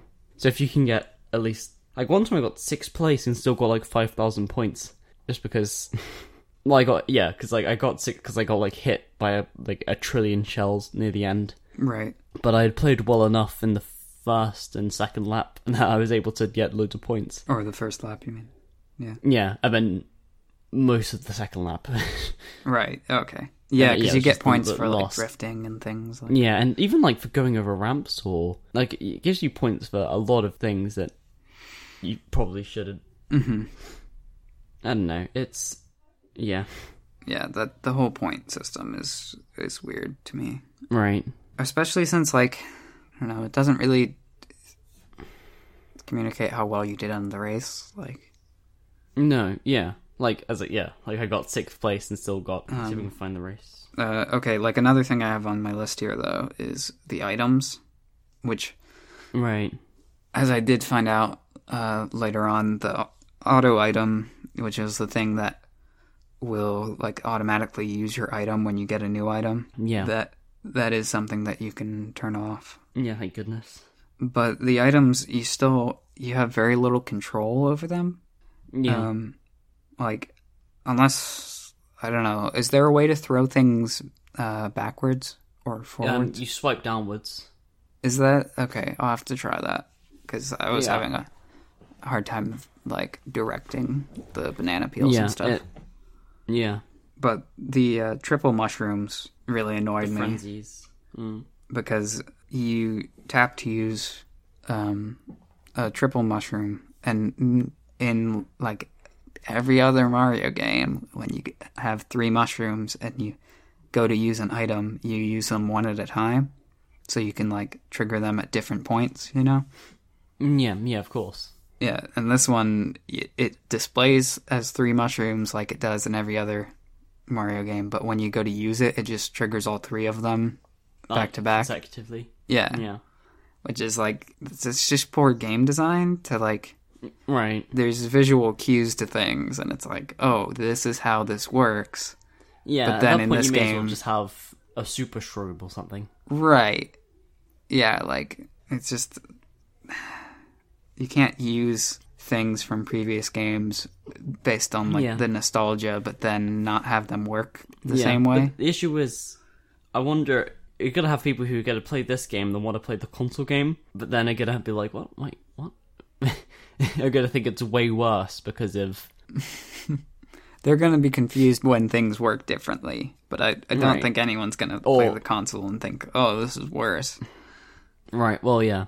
They yeah, might not think worse. that they're a lot worse at it. And that's probably true.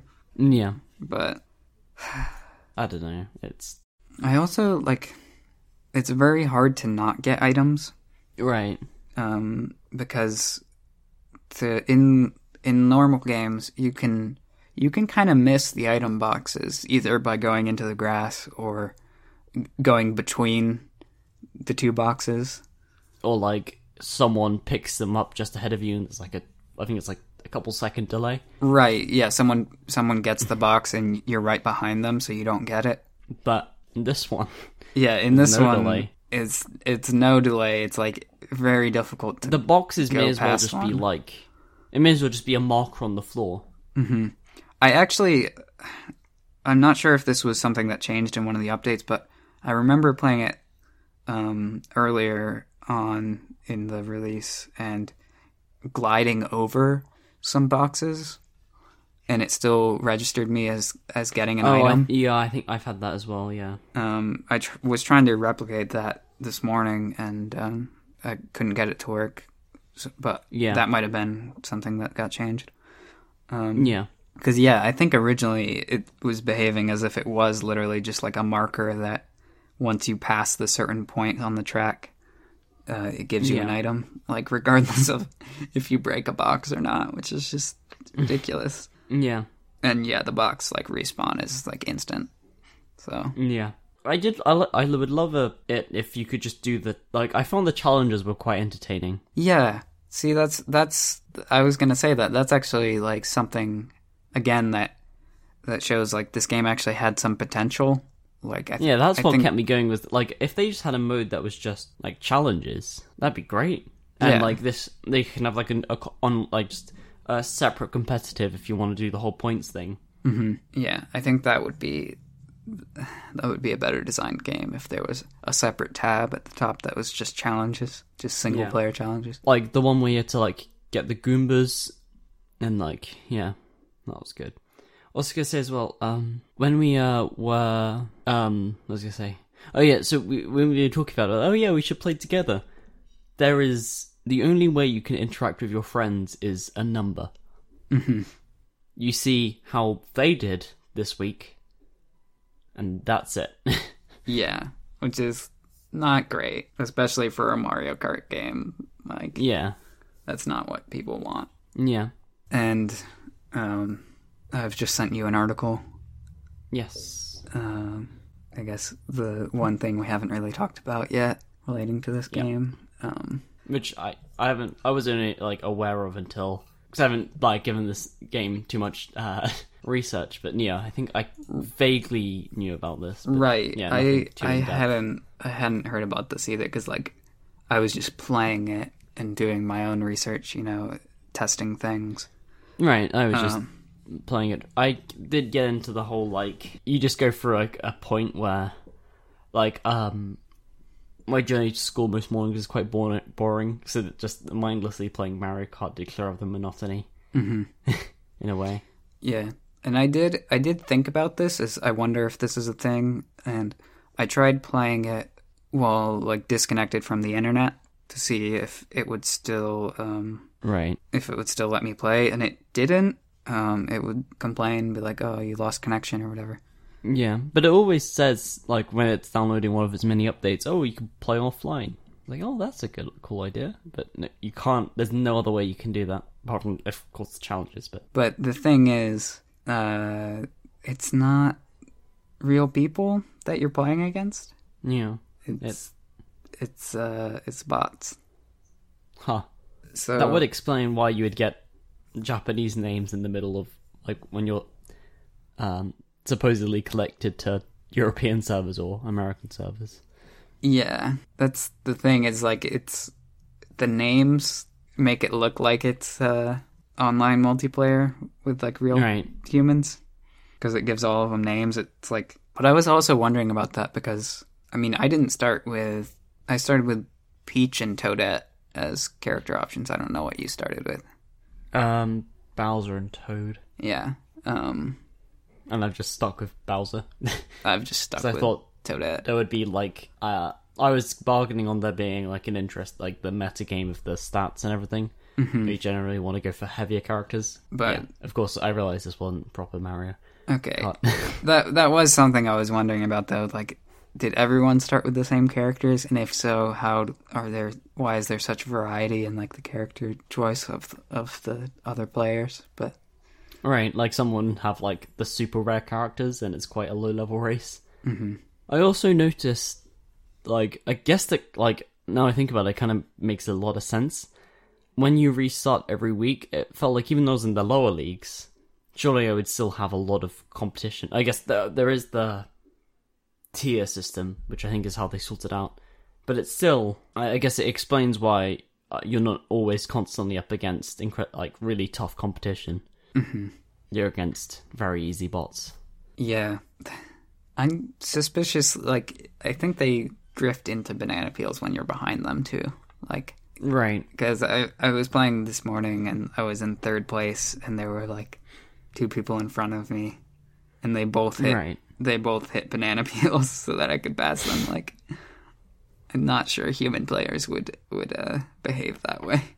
Yeah, right. Even, like, the console bots on easy wouldn't do that. Yeah. Oh, I have one last note here to wrap up this discussion.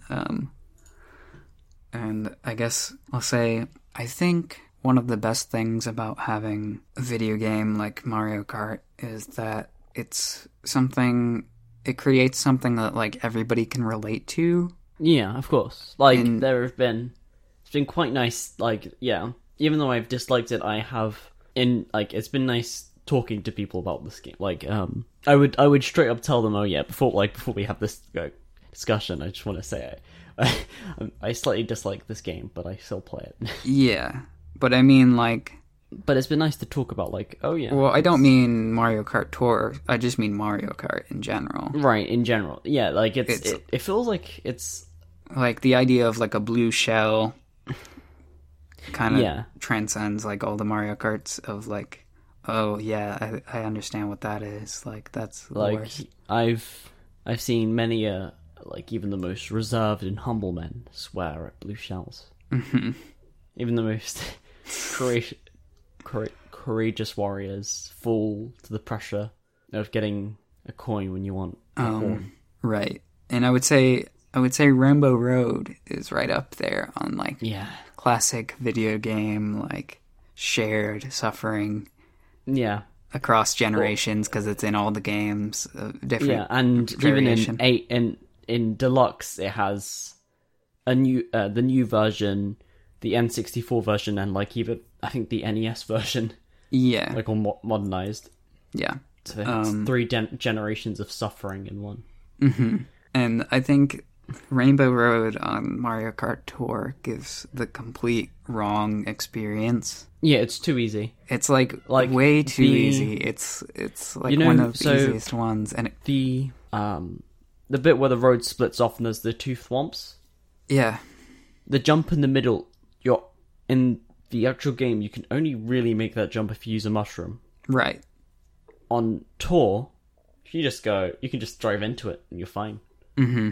Like, and one of, like, the worst things about Rainbow Road is how, like, there's no walls. Yeah, of course. Like, so you're constantly falling off the track. Yeah. If you don't, like, make the turns right. Yeah, of course. But in Tour, like, there's the smart steering, which you can't even turn off completely. So, like, I was playing Rainbow Road earlier with the smart steering supposedly turned off. Right, and you still couldn't fall off. And I just let it drive straight towards the edge of the cliff without touching anything, without even attempting to turn. And it just, like, made me bump into an invisible wall and then sort of, like, drive along the edge and, like, turn and, like, continue racing without me doing anything. It's like... Yeah. That is... If children grow up thinking that's what Rainbow Road is, they're not going to be able to relate to the rest of the world. My first time playing Rainbow Road, I didn't even complete 1 lap. Yeah. Like... That's the experience you're supposed to have. I cried. God damn it. You fall and you die and everyone else beats you and you're a loser. and you have to get better. Oh no. Yeah, like the way I learned about Rainbow Road, like the way I learned video games weren't always fair was Rainbow Road and it's on the wheels. Rainbow Road and what is it? The Toadstool thingy. Yeah, I couldn't drive in a straight. Like I didn't get the controls yet, so I would always drive off the edge and give up. Right. Because I didn't get drifting or tight turning or anything. Because I was and that I learned the hard way that Mario Kart is an art form. It's just like it leaves something to like be desired or further. Yeah, it like aspires. You can like aspire to be like good at the game and be like, oh, one day I'm gonna be able to do Rainbow Road without falling off the cliff. Yeah, and it's like in this one, it's like your dog can do Rainbow Road without falling off the cliff. You just put the phone in front of him and it'll drive itself. Like there's no challenge. Get like a treat to make it like so he steps on the phone occasionally just to guide the. I have fallen off a couple times. That was just because, again, of the triple mushroom. Because I would only expect one mushroom to go off, but then all three, so I couldn't corner properly. Right. But the thing is, you have to basically like mushroom off the cliffs if you want to go off the cliff. Yeah. Or use the gliding. You can do. Yeah. I did the gliding hit in midair. Just to make sure it was possible. I was like on like Neo Bowser City or whatever. Yeah, that was the one I fell. That was there was one corner on Neo Bowser City where it won't stop you. Mm-hmm. And I think it's the second to last corner before the end. And yeah, the only times I got knocked off it was like a red shell would hit me, and I was already quite close to the edge, so I'd get spun out and then fall down. It brings you back very quickly too, but that's something I've said about Mario Kart. You don't have to do wait for Ketos to go as well, pick you up. It just goes like the screen goes black, comes back in, and there you are. Yeah. Like one time I was first place, fell off, still in first place. Yeah. At least Deluxe has Lakitu. He's fast. He doesn't set you back nearly as much as say Double Dash. But no. But at least he's there. This one is just does the little circle thing. Yeah. Yeah. Also the startup you just have to hold it on too. Mm-hmm. Whereas most other Mario Kart games, the whole nuance and the knack of it is getting it as close to the end of the 2 seconds as you possibly can. I guess. Or was it? Double Dash you hit right at where it says go, because you have a second person to kick off. Right, yeah, that makes because Double Dash that makes sense. Mario Kart 8, I think it's the same as Wii, where you hold it down. Yeah, you hold it down around 2. The quicker you... Yeah. But I think... This one is very forgiving, I think, though. Yeah, it's as soon as 2 begins. Mm-hmm. I mean, I've also done it where I start pressing it right away, and then I let go, and then I start pressing it again, and it'll accept it. It'll give me the boost. Oh, yeah, I think on Deluxe, if you do it perfectly on 3 and then 1... it'll let you do it as well. Mm-hmm. Yeah, because you have to have a certain amount. Yeah, because I think different games have always done it differently, so I think it's probably just to do with them trying to make it one comprehensive single thing. Mm-hmm. But yeah, it's just disappointing more than anything, I think, because it could have been a cool thing, and it's yeah. So we've been 3 weeks now, and to not even have multiplayer.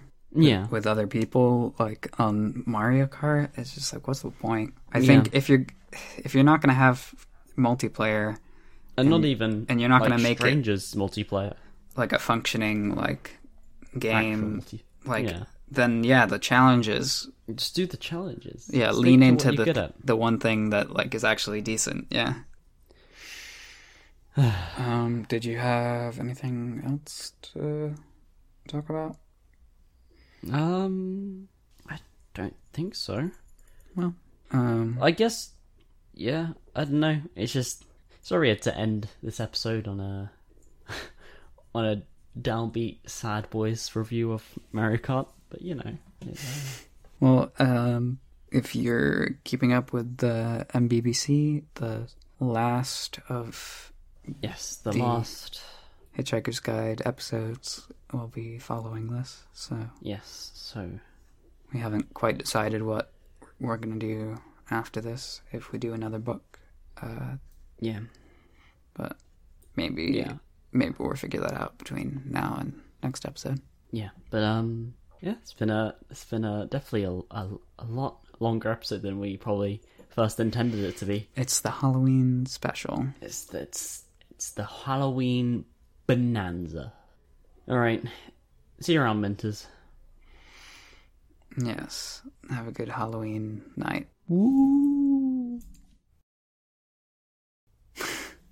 Perfect. Yeah.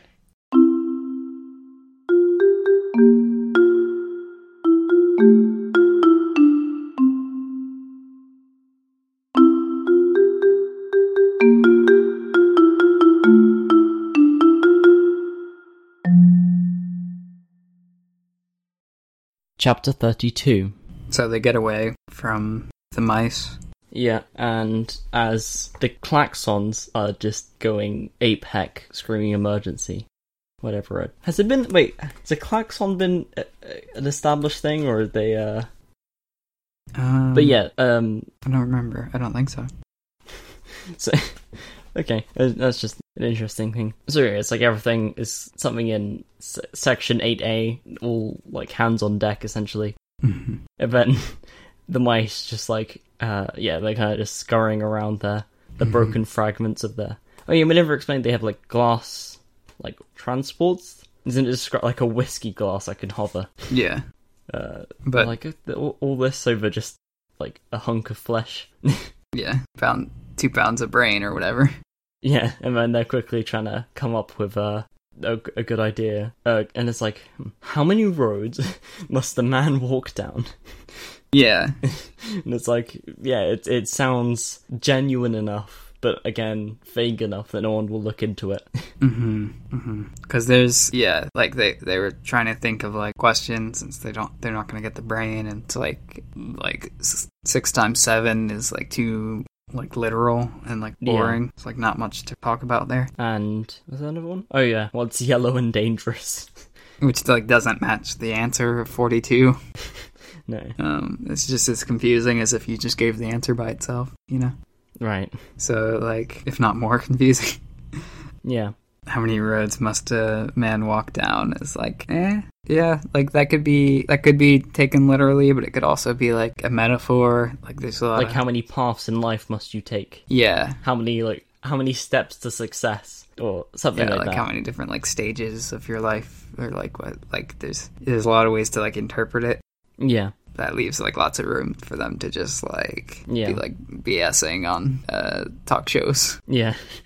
But our 4 heroes are legging it, and they panic and go and hide in a computer bank. Right. Because the police like are raiding a planet. Yeah, these 2 cops show up and they're like trying to get Zaphod to come out. They're very R/I am very smart cops. Yeah.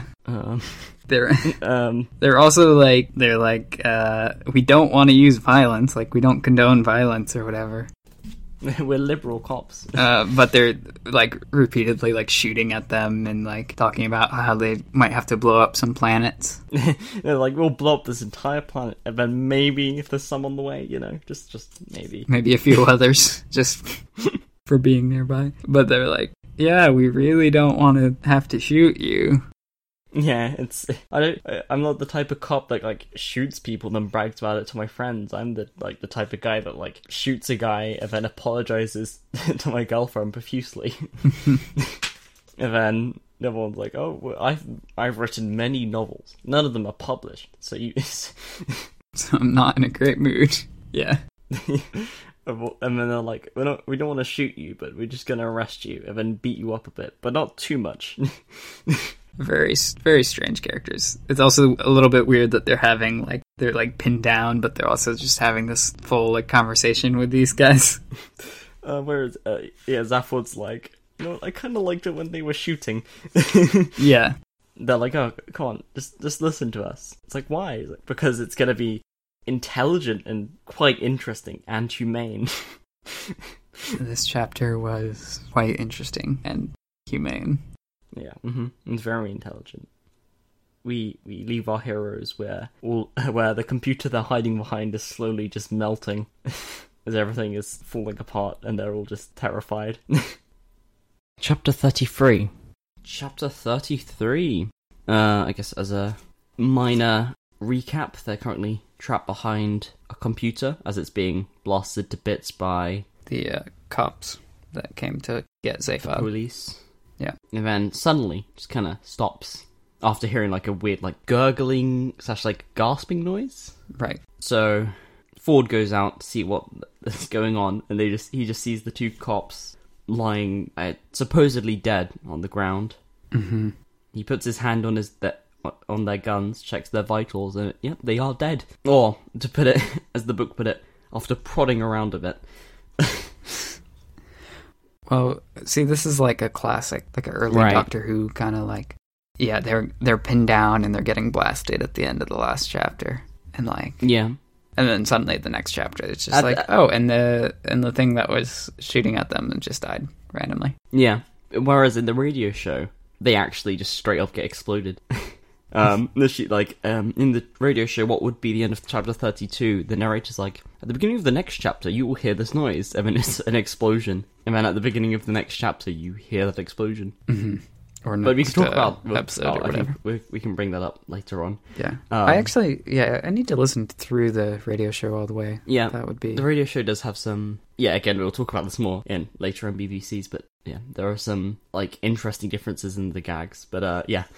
Mm-hmm. So, they're like, oh, this is weird. So, Zaphod and Ford grab their guns. Yeah, they pick up the dead Popo guns, and they jump onto a space... Right, yeah, the cops were Blagulon Kappa, which are like a methane-breathing life form. And for some strange reason, their backpacks were with like a computer chip that was supplying them with their their methane was like destroyed. And they're like, that's weird, because they normally have backups on their ships. Mm-hmm. So yeah. It's very, very mysterious. And then they, on their way out, they find Slarty Bart Fast left his air car. Yeah, and it just says, this is probably the best button to press. Yeah, left them a little note. It's like yeah, I think that's pretty much it. And that will lead into the next one. Chapter 34. So, they're now on the air car, which is going at R17 through the, like the tunnels that led to this dining area. Right.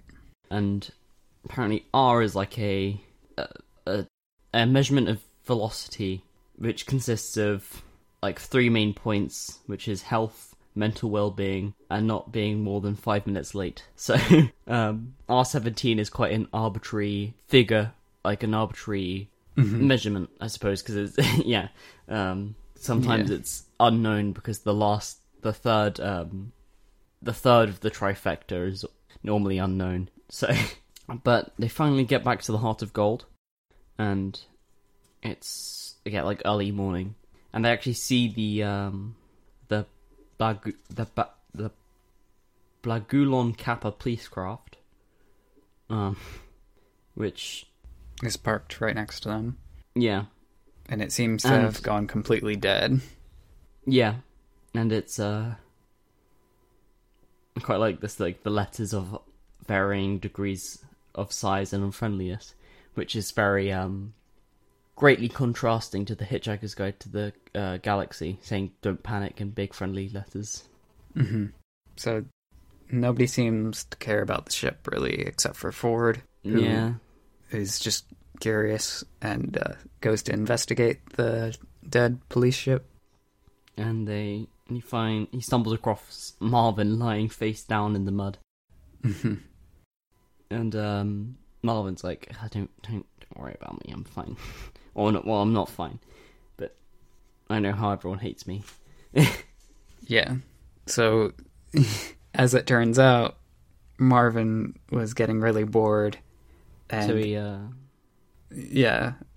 went over to the police ship and explained his worldview to the ship's computer.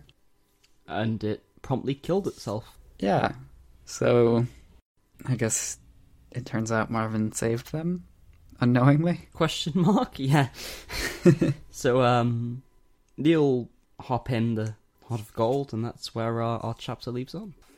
Yes. Mm-hmm. Where the chapter leaves off. Mm-hmm. Not any other state of being. Chapter 35, the final chapter. As they're going in the simulated nighttime of the Heart of Gold, Zaphod is trying to make sense of everything under the small palm tree, which I guess is from when, the whole whale and, was it Petunias? Yeah, it was the Petunias incident. Mm-hmm. Yeah. And he does this by slamming pangalactic gargle blasters down. Right. Which he invented. Yeah.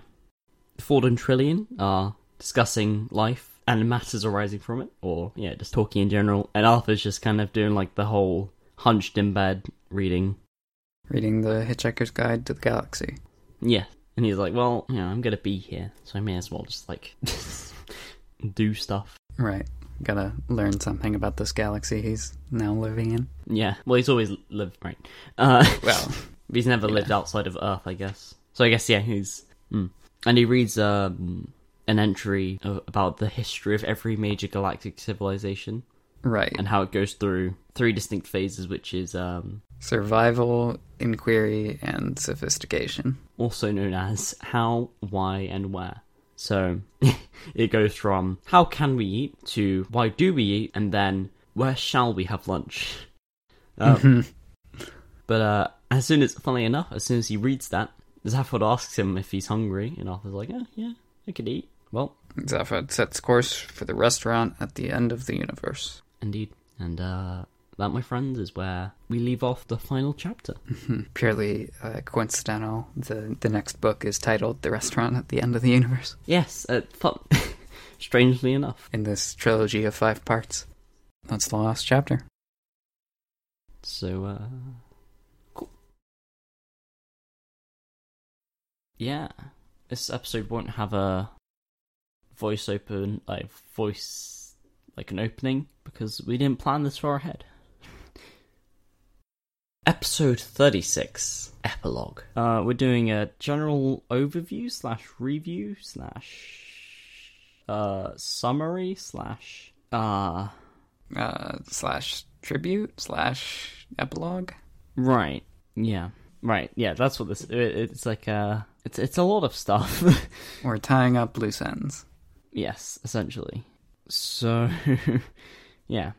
So we successfully read all of The Hitchhiker's Guide to the Galaxy. With the first book of the primary phase. Yeah. It took us 9 months. Is it that long? I think 9 months. We started New Year's 2018. The epilogue is now going to be released. Yeah. About 9 months later. So yeah, that's... I thought we started, I think we started January. Yeah, well, yeah, we started January, I think, yeah. But we talked about it December. But yeah, I think, January is when we properly started, actually. In any case, less than a year. Less than a year. Which was our goal, question mark? So yeah, that was... We were well within our goal, so yeah. Kind of still thinking if we should do another book or put the creative efforts of MBBC into another thing. Mm-hmm. Or other such things. Right. But how did you find it? Yeah, it wasn't too hard of a read. It was just, but yeah. Oh yeah, the book was great. I felt like it was interesting. I don't know if I've ever I don't think I've read I think it's the one a very good, but I say one of the best books I've ever read, but as in it was good at telling jokes. Mm-hmm. I've normally read comedy books in the past, that one that very good at telling jokes. The jokes were more basic pun types, but these were quite subtle, dry humor. Yeah. I guess because it was a radio show, that the humor is a bit more, I guess, refined for the general British population. So it would be a more dry and subtle. Right. I think the humor translates really well into written form. Yeah. Because it was a radio show. Like, Yeah. you don't have to rely on any visuals for, like, of course, jokes to be funny. Like I think I've heard this. People always say this like when you listen back to audio things of comedians, and they're like, "See, for those listening at home, that was funny because I pulled a face." Mm-hmm. And it's like, oh, that doesn't translate well. But this definitely worked quite well. Yeah. But yeah. But I think it was an interesting experience, like, talking to you after every chapter and, like, really analyzing stuff. Breaking down the dialogue, interactions. But yeah, and the characters were likable for the most part. Even, like, the supposed bad guys were quite nice. And yeah, I'll say bad guys. They were just people that wanted to take Arthur's brain for money. Mm-hmm. But yeah, they were quite enjoyable characters as well. But yeah, we talked about the radio show, and the radio show is actually quite interesting in comparison to the book.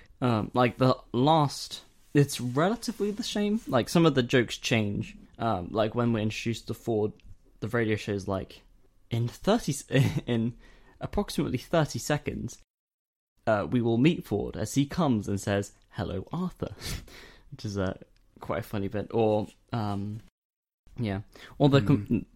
ending of the book is completely different. As in, the end of the radio show actually cuts in kind of into the beginning of the restaurant at the end of the universe. Right, which is... So it just goes into the second book, probably. Yeah. So instead of them being like, "Oh, let's go there," the computer they're hiding behind explodes, which I don't guess the explosion was powerful enough to send them through time and space into the restaurant at the end of the universe. Mm-hmm. I mean, all kind of weird stuff happens there. But yeah, that was a big difference. But also, like, yeah, it was quite nice hearing the jokes that you've read, like the wristwatch, the recurring hatred of wristwatches. Electrical wristwatches. That was quite funny. Yeah, I guess the time-based jokes is like the one kind of joke a radio show can do that doesn't really translate to a like referring back to a previous episode, or just saying, like, in about 30 seconds Ford's gonna of course say hello, right, because it's like you don't know how fast the reader is reading it. You can't say in 30 seconds. That only works in the radio show. Yeah, it doesn't. At least it doesn't work quite the same. One of the times I listened through it I would actually, whenever the narrator said that, I would start counting. Mm-hmm. And it was actually, like, very accurate, which makes sense. But yeah, it was all quite well done. I mean, it was written by Douglas Adams. He's written quite a few things. He directed Doctor Who for a hot minute, didn't he? Yeah, I think he was was it? Chief script editor or whatever. Tom Baker. Yeah. Tom actually, Baker, I was gonna say, in the mini-series of Hitchhiker's Guide, Peter Davison, who's the doctor that came after Tom Baker, plays the food at the restaurant at the end of the universe. Right. Oh yeah.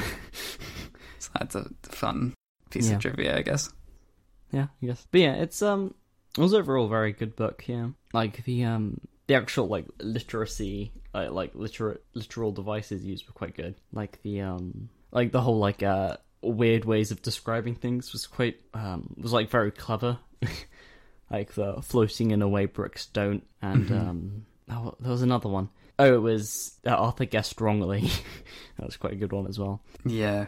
But yeah. This was enjoyable. I'm sure we'll probably do more MBC in the future, but yeah, you just need a book.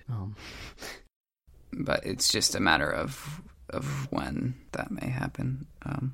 But stick around. There will probably be more of this. Yeah. Or let us know if this is something that you enjoy. Yeah, for sure. But yeah. Yeah, I guess you found out some sad news as we're reaching the end of the book. Yeah, so I think October 4th or 3rd, Stephen Moore, or the voice actor of Marvin in the original show, and I think he also was the robot in the miniseries. Yeah, he did the voice of Marvin in the radio and in the miniseries. and he did loads of other stuff for the BBC. He passed, and we just thought, we would put this here as a small little tribute to someone who was quite dedicated to not just Hitchhiker's Guide, but also just entertaining millions of people. He was in an episode of Doctor Who as well. Yeah, I'm looking. Yeah. He has done quite a few things with the BBC. Yeah, he was in a couple other shows as well, but he was like, I think on the eulogy that the BBC do, because they normally do that for actors and such who have passed out, like he was one of like the busiest people, voice actors for the BBC, because he was just doing quite a few things. Mm-hmm.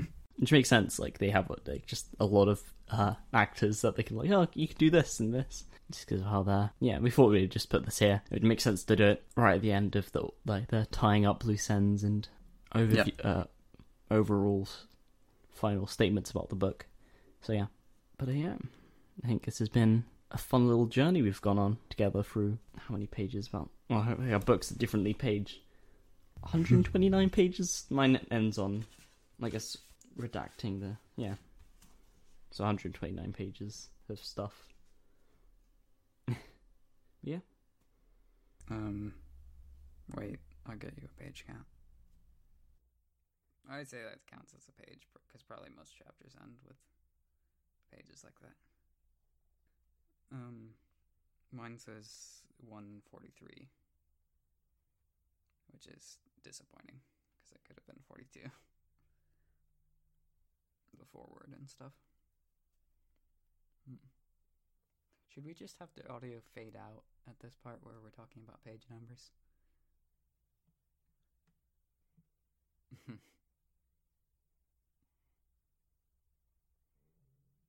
Yeah, that really frilly font, like we're an old movie.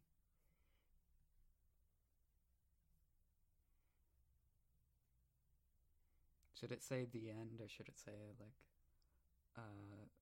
like La Fin or La Fin or whatever?